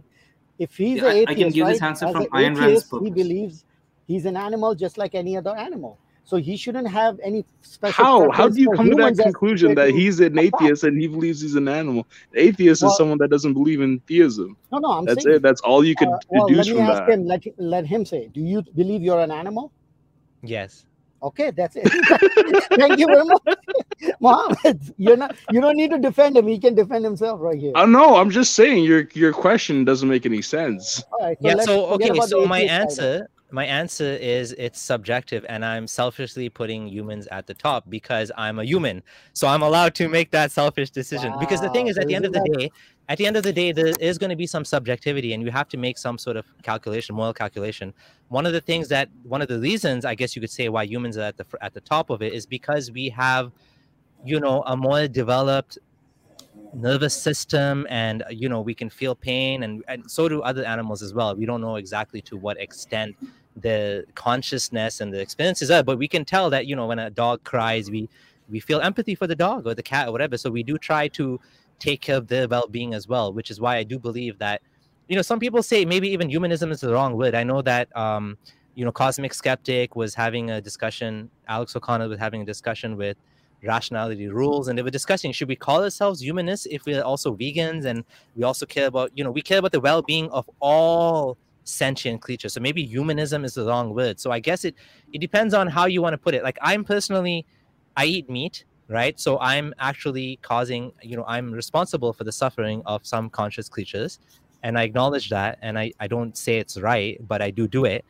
However, again, like what would be the difference between me and like some alien that comes and captures us and eats us and uses us as like food or something, as like farm animals? The difference would be that if we did that to like a completely sentient creature, that would be, in my opinion, immoral. But there's some judgment calls that has to be made. Like it's not like there's no black and white answer, right? So Abdullah, if it is subjective, let me flip it around on this whole scenario back.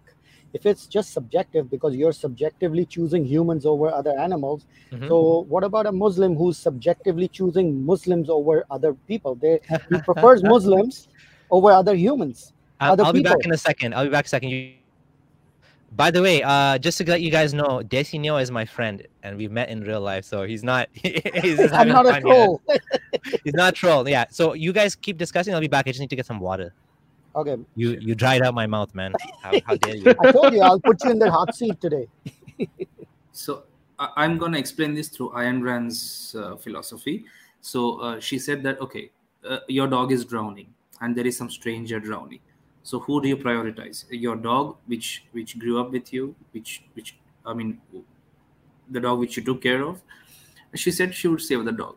The same thing with me. But if it was my daughter or son and the dog, then that's a different thing. So I think it changes with every situation. So it's not about humans or animals. It's more about the connection you have with that particular organism. Okay, so let me ask you a question then. Let me flip that around. If two men are drowning, one is a Muslim and one is a Hindu, and the person who wants to save, who should the person who's Muslim save? One is a Hindu drowning, one is a Muslim drowning. Who should he save? Does he have any connection? He has to no them? choice. Like, He only has one life raft. One floating thing, and he can only throw it to one person. So he's a Muslim, and there's I guess Muslim drowning, and there's a Hindu drowning. Who should he save? Like, first of all, you would have to be able to distinguish between Hindu and Muslim in a fucking drowning situation. Sorry, but it's just a little ridiculous. No, it's not ridiculous. It's a thought experiment. It is a thought experiment, but like I think we can have better thought experiments. I can answer that. Yeah. So the I don't think it's reasonable to say that that you're gonna have to to like, this is like back to the trolley problem, right? Like if you could save one person or 5%, 5 people, like what would you do, right? But like there's also an option that people don't talk about. Like if you don't pull the lever, that's never your responsibility. Like nothing ever changed. You just stood right next to it. So you're not responsible for anything. Yeah, but that's selfish then. You're just being selfish for yourself. You're not caring about the well-being of anybody else. Only yourself, that you don't want to take responsibility for your actions. Can you say Shahada before I tell you the life preserver? But- Say the Shahada. I want to test you. Say the That's a good- kalima. Yeah, the but five kalimas I'm or whatever. saying that is an option. You could be selfish. People are selfish all the time. Like there Yeah. is like you like there There's there one more. people I do. think we can view it in another way. We can view it the other way. So if he has to say one, why does it matter if it's Hindu or Muslim? You see, he has to That's say the one, whole right? point about it, because he is Muslim. He has a religious bond with this person who's a Muslim who's drowning. He doesn't have a religious bond with the Hindu. So who would Yeah. he prefer to save? That's what I'm saying. So if it's saying what's right It's and logic. wrong, obviously. Go ahead. You want to talk? Go ahead. Yeah, I mean, logically speaking, he would have to rescue the Muslim because he will make a bond, the community bond, and those things, right? So logically speaking, he will save the Muslim. But when you look at it from the top, from the third angle, it's the same thing. Whether it's Hindu or Muslims, they are human beings. Like saving one is okay. Like you said, only one can be saved. So why does it matter if it's Hindu or a Muslim? Even if he chooses Muslim, it doesn't matter. You see, he chose one human life. He rescued one human life. If there are three, and if he rescues two Muslims, then that will be a problem. If there are three, two But the Muslims and one problem- Hindu, that will be a But the problem. problem happens based on theology. Now, if he saved the Hindu instead of the Muslim, based on his theology, according to Islam, he should prefer the Muslims over any non-Muslim. The Muslim is gonna go to Jannah. Absolutely. Can Oh, we yeah, flip but a Hindu- coin? The Yeah. Hindu Like, doesn't do we get- have the to Hindu's- decide? Yeah, hold on. So he should save the Hindu because the Hindu hasn't converted yet, but the Muslim's gonna die and go to Jannah. So problem solved. Oh, I never Damn, thought that's about a it good like point. that. Nobody knows who can go to Jannah, because Allah said that the only person who decides who goes to Jannah and Jahannam is Allah. So you could be the best guy out there. You could end up in That's true. hell, and you'll be like, "What the hell just happened?" Yeah, but we could assume that it would be the way I said it. Yeah, because I completely level agree of with you, shahada, Abdullah. right? I Because think even if I you think drown, you're right. you're a Wait, shaheed. wait. Shouldn't a good Muslim say, save the other guy?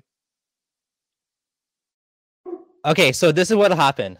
The Muslim should drown himself trying to save the other two guys because he's a good Muslim and he's gonna die for the sake of Allah. So Yeah. this is the best solution. Well, he He can't sacrificed drown himself. because No, that would be I suicide. like the first solution. Save the Hindu and just make sure he converts. The first guy's got to go to Jannah Actually, anyways. yeah, It's that could written, be a isn't it good- written in the good Quran? solution. Like if you die like a horrific death, you're gonna go to Yeah, heaven. if you drown, you're a shaheed. That's a hadith, yeah. Yeah.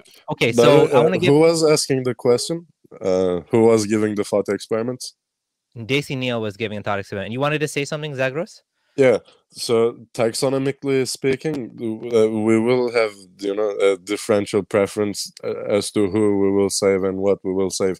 If the option is a cat or another human, because taxonomically speaking, we are of the same species with that other human, we will have That's a true. preference to save that being first.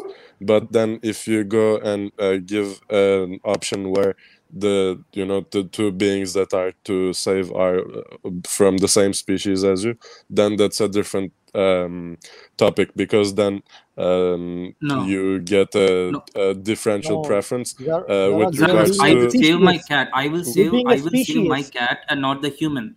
I will save my cat, which I fed and which I took care of. And which is honestly, closer to I me would than the save my human. cat too. Not gonna Yeah, lie, but I you're would save my being cat too. species now. Like, See, this is Not the being a difference racist. between But dog if and it's cat my people cat, right here. This is if the it's difference between dog and cat just people. a I know cat- my dog can swim, so I can save the other guy. no, we'll No, I'm just assume that joking, the I'm just cat joking. cannot swim. Okay, hold on. I want to add to what Zaglos said. So actually, Zaglos made a very good point, the taxonomy thing, where he said that you would most likely to save a human because a human actually, but if you extend that, why would you save the human over the dog or a cat? If you think about it, it's because we have more genes in common. This goes back to the selfish gene, because the selfish gene would actually tell you, and Dawkins mentioned this in his book. It sounds funny, but like you will be this much more likely to save your son or daughter. You'll be this much less likely to save your cousin, this much less likely to save your second cousin, because we have this evolutionary drive to protect our own genes. And your child is basically 50% of your genes, the as close as you can get to. I mean, that's why we are where we are today. So yeah, I would say it's just an extension of the selfish gene. So if a cat is Second. drowning and a dog is drowning, who do you save? By the way, none of this is morality. We're just talking about like instinct or like basically tendencies here. We're not talking about what's right and wrong. Tendencies. If you want to know what's right and wrong, then obviously this is, the reason these thought experiments are difficult is because they're difficult, right? Also, the scenario Person's DNA when wiring. it comes to same species, like you gave the thought experiment, with the Hindu and the Muslim, there's an evolutionary basis for the differential preference in that situation too. You are more likely to save someone who looks more like you. So, for example, there is a biological basis for both xenophobia and racism, and all of these things which fall under the umbrella of what you might call it. Under prejudice. Yeah. There's evolutionary reasons why we're prejudiced, why we prefer a tribe, why we distrust other people, and why racism exists. That's a good point. That's true. This is all hardwired. It's all about kin selection, they call it. Interestingly enough, there even seems to be a biological evolutionary basis for right and left wing tendencies, political tendencies in human. They get into the epidemiology and the past interactions of a particular population with diseases and some other pathogens, and the frequency at which they have encountered these pathogens give to a high correlation predictions as to what the political tendencies of that particular population will be. So if you study and read about evolution and biology long enough, you will see eventually that it really fits the picture neatly, and you can really make sense of all our tendencies and our instincts and whatnot. So in that case, what do you think about epigenetics? Like, I don't know, but what maybe. About what do you mean epigenetics? I think the term I'm using is wrong. Not epigenetic. You're talking about like selecting based on health? No, like based on the race theory, critical race theory about like, okay, so certain people are less evolved than the other people and all that stuff. That wouldn't obviously we wouldn't want to do that. I mean, that's in a sense. That would be, I mean, not in a sense that I was going to say, in a sense, we're doing that already, because we're always choosing the partner that has the most strongest sexual signals that to us, they look like a good partner. That's why we chose them. So that's already happening. But in terms of like, getting rid of like disabled people and, you're talking about what Hitler did basically, right? Yeah. Getting rid of all of the, obviously that's totally wrong, right? He used those studies to justify what he was doing. Yeah. I would slightly disagree. See, the studies can be true, but the actions he did might be wrong. The studies can be, for example, the Sentinelese, right? They are not evolved like us. They are still living tribal. They don't know how to start a fire. So I think races exist and differences exist. I mean, based on environmental societies, of course. Yeah, that's it. Eugenics. I said the wrong word. Desenio, I would slightly disagree though. Like, I don't think you can base a genocide, on evolution and whatnot. And I don't like those arguments because like there is nothing in evolution that says that in our species of Homo sapiens sapiens that we should exterminate those which we deem to be inferior or those who are disabled.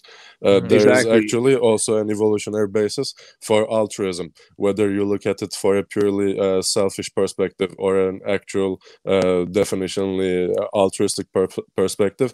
If it did not yield average and overall benefit to the entire population, it would not have been selected for. And I think we can see across populations that this tendency for altruism has been selected for. It's demonstrable. I want to say one more thing about this. The funny thing is, despite what they tried to do, it didn't work. It just didn't. Like the offspring that they came up, like you can't really, it's not, I don't think we have a good enough understanding anyways of genetics to be able to do this. And we're going to get to the point now where, never mind eugenics, we're going to have like gene editing.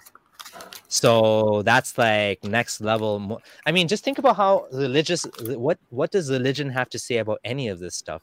We're going so far past. I mean, if you look at cryptocurrency, if you look at, you know, AI, if you look at what we're talking about now, not just eugenics, but like gene editing, we are so far past religious morality that like we're like light years past it. And religious morality is still like, should I sight the moon or not sight the moon? It's like, hello, like, does a drop of urine break my wudu? I fired it. Like, it's so stupid. Like, just on that line of thinking, what was his name? The astrophysicist Neil deGrasse Tyson. He had a lecture. Yeah, he had a lecture on this about how there's only one award in the Nobel. There's only one Nobel laureate in the sciences from the Muslim community, or like, so that that goes to show, like, has this type of dogmatic thinking really slowed down progress in these countries? Yeah, so I want to. This comment's funny. 3 or 5 or 7 stones when I wipe my butt. And by the way, thank you to Gay the Pray Away. That's an awesome tagline. Gay the Pray Away. Thank you for the super chat. What I was gonna say was, I'm tired. Sorry, what was it? What did you just say, Mohammed? No, I was just saying, like, you could see the type of thinking, between the religious and the non-religious. Oh, yeah, like about Neil deGrasse Tyson. And about the science wars that are distributed. So what I was going to say about that was that I do think that Neil deGrasse Tyson was a little bit unfair in picking on Nobel laureates, because, to be totally honest, there could be some biases in the selection process. There could be some favoritism. I know that, I mean, this is totally different topic, but like, when we're talking about I understand your point, but just to defend his point, he does bring up the point that that the Jews win a quarter of the Nobel prizes in science, and they're a much smaller population than the Muslim community. So, and like, also to his point too, like, Muslim community came up with algebra and came up with crankshaft, and that Islam at one point was a very forward and I'm not a big fan of that argument, Unitarian. Only because of Persians. Only Farsi people. I have a contention with Unitarian's argument.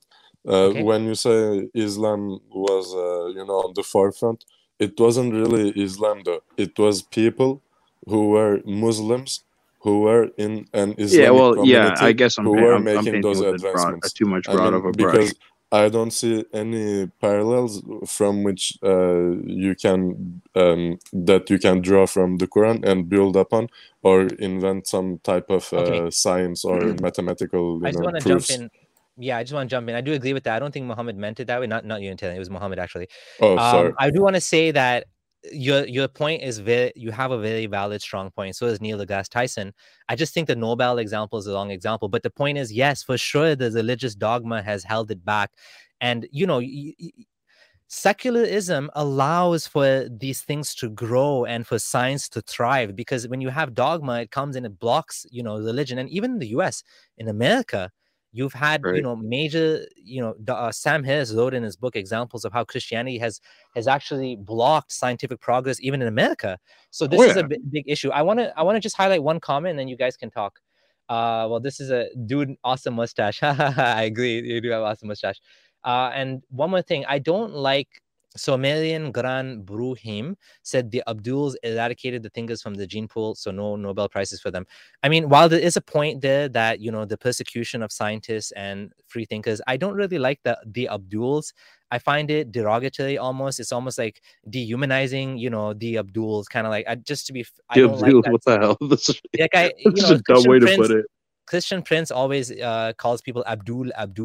So I think that's where it's coming from. But I don't like that sort of terminology. I don't like when people call me Abdul either, because I find it dehumanizing. I don't feel like it's a respectful way to, you can just say Muslims, right? Unless you're trying to get around social media blocks or something, and you come up with another term for it. Because Muslims is like a protected category now, right? So I understand that. Okay, so anyways, yeah, go ahead. Whoever wants to talk, one person at a I time, wanted please. to throw a new topic in there if once you're done. Already, we're not even done this one yet. Yeah, Okay, hold on. because I got the juicy one. So okay, no, but don't get me banned on YouTube, please. I worked really hard to get here.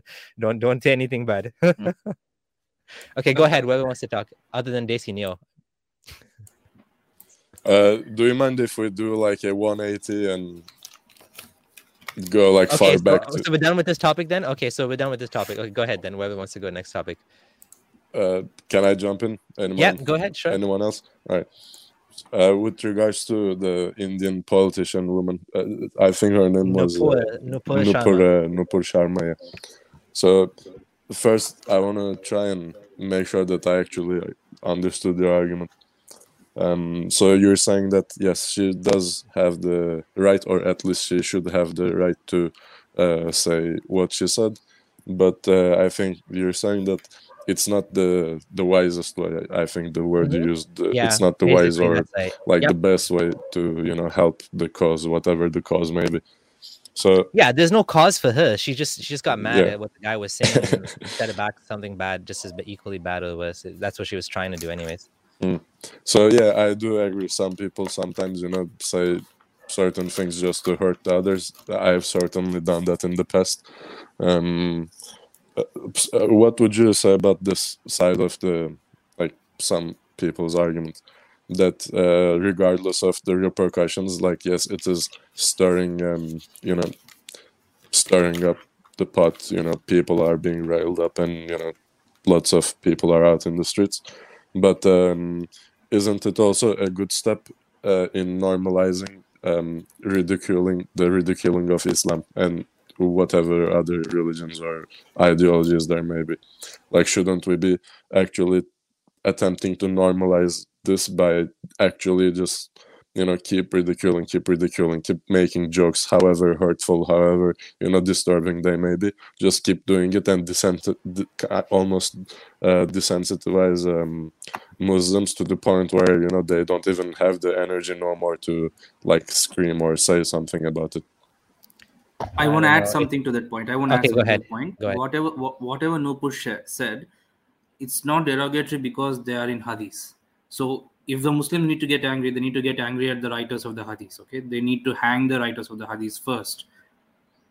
That's the thing. Yeah, I want to add. Yeah. She just quoted what's there in the Hadith. That's it. No derogatory terms there. I don't think Nupur Sharma should have done this. I don't agree. Because, someone on my side, finally. I don't think she should have done it because I have 2 points about it. I mean, don't throw me under the bus. Just listen to the 2 points and then throw me under the bus. Okay. First point is that she is a spokesperson for BJP. Okay.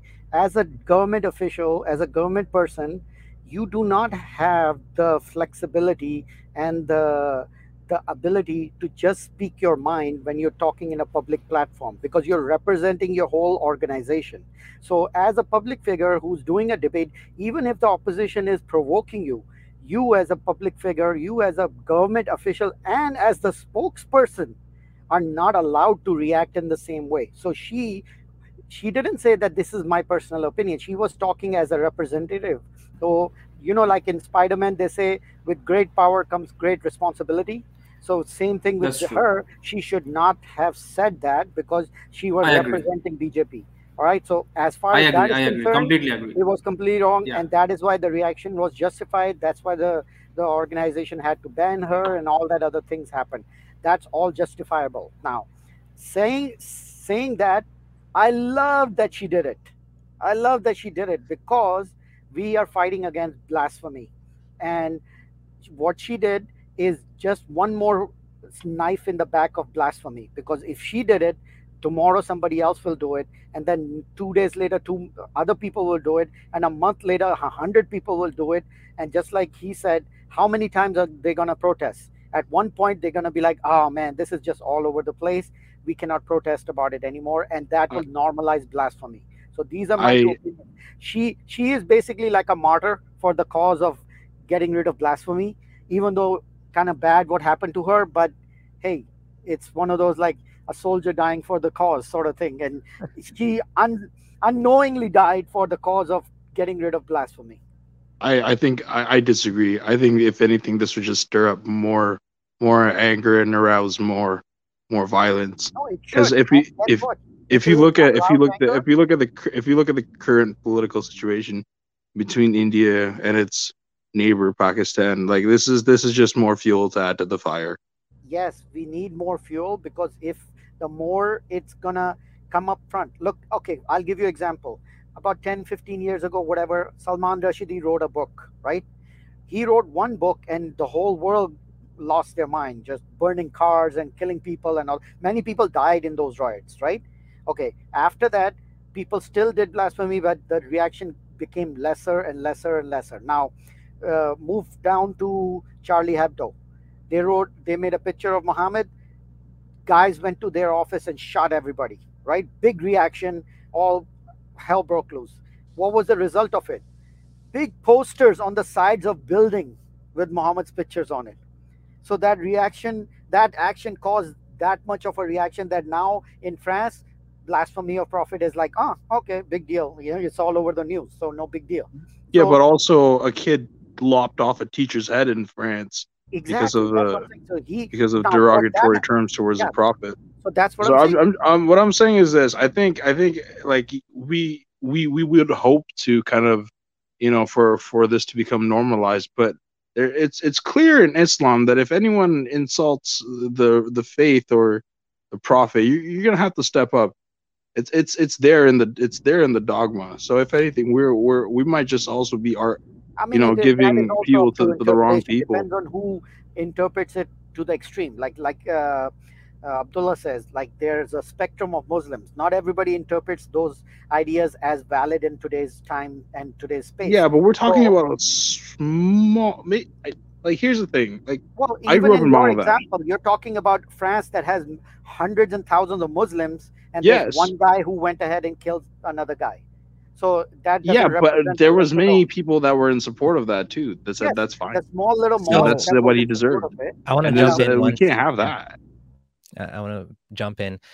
So I think I don't. So what I was gonna say is we have to be careful that we don't end up giving in to terrorists. So we do need to be careful. We do need to like consider the potential reaction from what we do in general. And I'm always, you guys always know I'm always like, okay, I don't think this was a good idea. I don't think this was. Usually I'm on the side of, when you have people like Almin Nawawi that goes the opposite direction and is burning Qurans and doing these things, and I respect his what he's trying to do, which is what Zagros was saying, which is pushing the boundaries. And I think we need both, but at the same time we cannot tiptoe around people's unreasonable sensibilities to the point that we're just gonna like be scared that if we say anything they're gonna go and shoot someone or kill someone. We do need to say what we need to say from the like Desi Neo was saying. I've kind of changed my views a lot after talking to Ali Rizvi and Almin Nawawi about this very topic of blasphemy,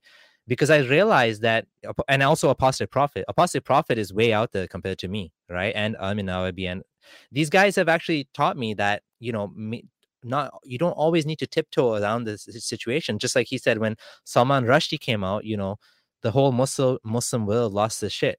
But now it's like these things happen and people are like, I don't know.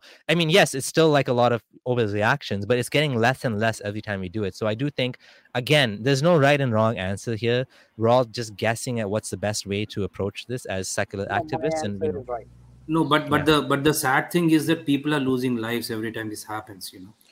Yeah. So that's where the point to which I want us to come is the day where there are so many people who are publicly, openly blaspheming that whoever it is in the Muslim community, call them extremists, call them radicals, call them jihadis, whatever you want to call them, those who will not hesitate to kill people, I want them to get to the state where they're like, wait, who were we killing again? Wait, who, like, I want there to be so many people who are blaspheming openly and publicly that they won't even know who to shoot anymore. because like we have to get to the point where, you know, we have to be like, okay, we are all here, like which one of us are you gonna shoot? How many bullets do you have? Of course, I'm kind of caricaturing, you know, what I envisage, but yeah, that's kind of the, like, I do resonate with that, but I also see where Muhammad's coming from. So it's a balancing act for sure. You have to try to do it in a way where there's the least amount of retaliation that, you know, and unnecessary death and destruction. Of course, sometimes you can avoid it. Like, for example, again, someone asked about Robert Spencer. I don't know if it was you, Zagros. I think it was you. And he actually jumped all over me for saying that I was against the Quran burnings in, I don't remember, Norway, Sweden. Not recently. This was like before, right? And it's the same thing. I wasn't saying that it's like, you know, they did blasphemy. I'm not saying they did blasphemy. I don't care what they burn. It's their property. If they bought the book, as long as they didn't steal it, whatever, they can do what they want with it. They can burn it, whatever. But the point is, it's just like an offensive act for the sake of being offensive. I didn't feel like that was a beneficial thing to do. I didn't think it helped the situation. And again, you have Tinderbox situation. Now, let's be real. The problem, we have a big problem here. Why is it that this community is so easy to set off more than it appears to be other communities? Now, again, in India, I think you have the rise of the far right Hindu now that they also will get just equally offended over. Yeah, I mean, we all saw what happened to Ayman Nawabi when he was mocking. Somehow it started with me, and then Ayman got roped in, and then Ayman became this, like, you know, the public enemy of India, and he has like court cases against him now or something like that. So it happens in other communities too, for sure. But we tend to see it happening over and over and over again with Islam more than other communities. Especially this, like, maybe it'll happen in other communities too. I don't know, but whatever community is doing it is wrong, and we need to fight it, and we need to push back for more tolerance and for more, you know, like, okay, people say shit all the time. Just let it go and move on with your life. It's the people that, like, this Nupur Sharma thing, I don't even know if anyone would have heard about it if it wasn't for the fact that they made it into international news. You know what I mean? They're their own worst enemies. Muslims sometimes are like, you know, they're making the situation 10 times worse by drawing more attention to it, by protesting it, by fighting it, instead of just ignoring it. Like the movie, like the Lady of Heaven movie in Canada and the US, nothing happened. No one even knows about it. It's an excuse for them to target the BJP government. Sorry? It's an excuse for them to target the BJP government. You see, they just need an excuse. Nupur Sharma is not the target here. The government is the target. They want to topple the BJP government. That's their real intention. They don't care what Nupur Sharma says. You know, ex-Muslims, like many other ex-Muslims, they went on TV and they said the same stuff which Nupur said. Yeah, I there think are many ex-Muslim channels Abdullah in is India not aware of it. You're aware, right? Just recently, for the past few weeks. Yeah, Sahil, right? Yeah, he's been on national television and all that, and they've never seen ex-Muslims on national television. So there's like a whole thing happening in India right now. Yeah, I heard about it from Harris Sultan's channel. Yeah, that's interesting. That's big news, right? One more last thing I want to talk about, guys, before we close up for the day is Black Angel shared this link with me. Not link, but like, okay, check this out. So Apostate Prophet is pretty mad. He said that he got final word now that, I don't know why I click on it. Oh, there we go. Okay, so your account has been suspended and will not be restored because it was found to be violating Twitter's terms of service, specifically the Twitter rules against hateful conduct. It's against the rules to promote violence against or directly attack or threaten other people on the basis of race, ethnicity, national origin, so on and so forth. Additionally, if is religion in there? Religious affiliation. So they're saying he's promoting violence or directly attacking or threatening people based on religion, which is bizarre. It's definitely not, like, I don't see how what he posted below that was actually, I mean, I'm sure we all agree it was not, but he said, I'll delete my YouTube channel if anyone can prove that that's what I'm doing. So see, Abdullah, that's why I was saying that he should sue Twitter, because if he can indeed prove that he has never actually infringed on any of these Twitter policies, and that he was falsely banned from the platform, I think he has a good case. He could have a good case. Yeah, but we also got to remember the people that do the screening and that are part of Twitter's the policy team are. We have to take them into consideration too. Like, let's be honest. Like, they're not too neutral, to put it lightly. Yeah. But this looks like, I think for a permanent ban of this level, it's definitely a human being that was, I would assume it'd be like a high level, but I don't know for sure.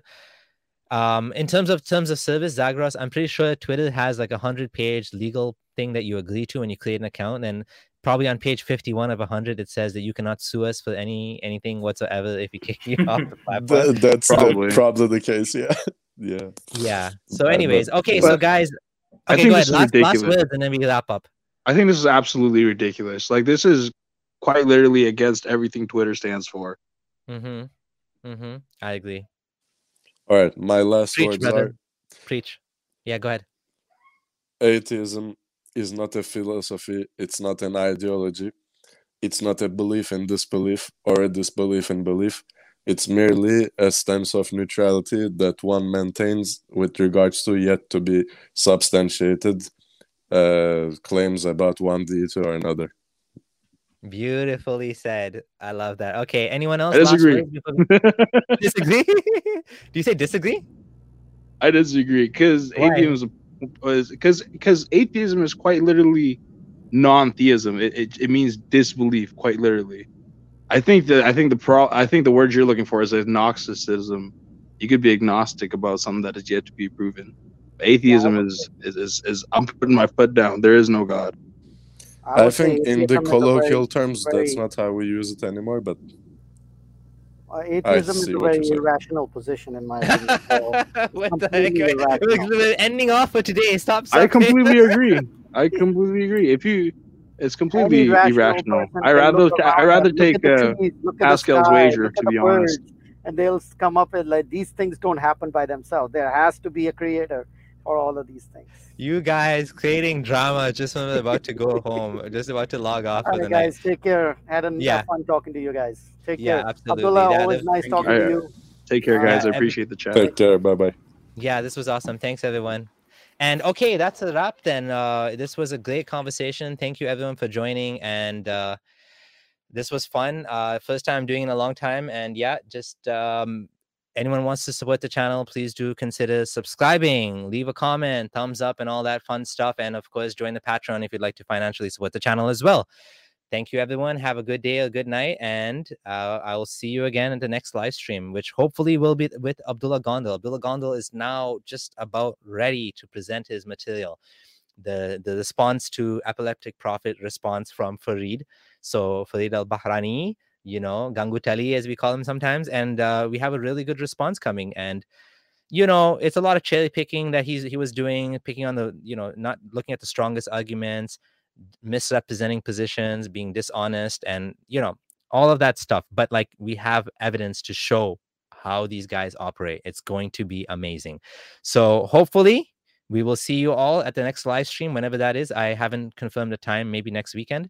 And for now, and stay away from Islam. Don't forget to tag Twitter support and ask Twitter support to give Apostate Prophet his account back. All right, everyone, take care. Good night. Bye.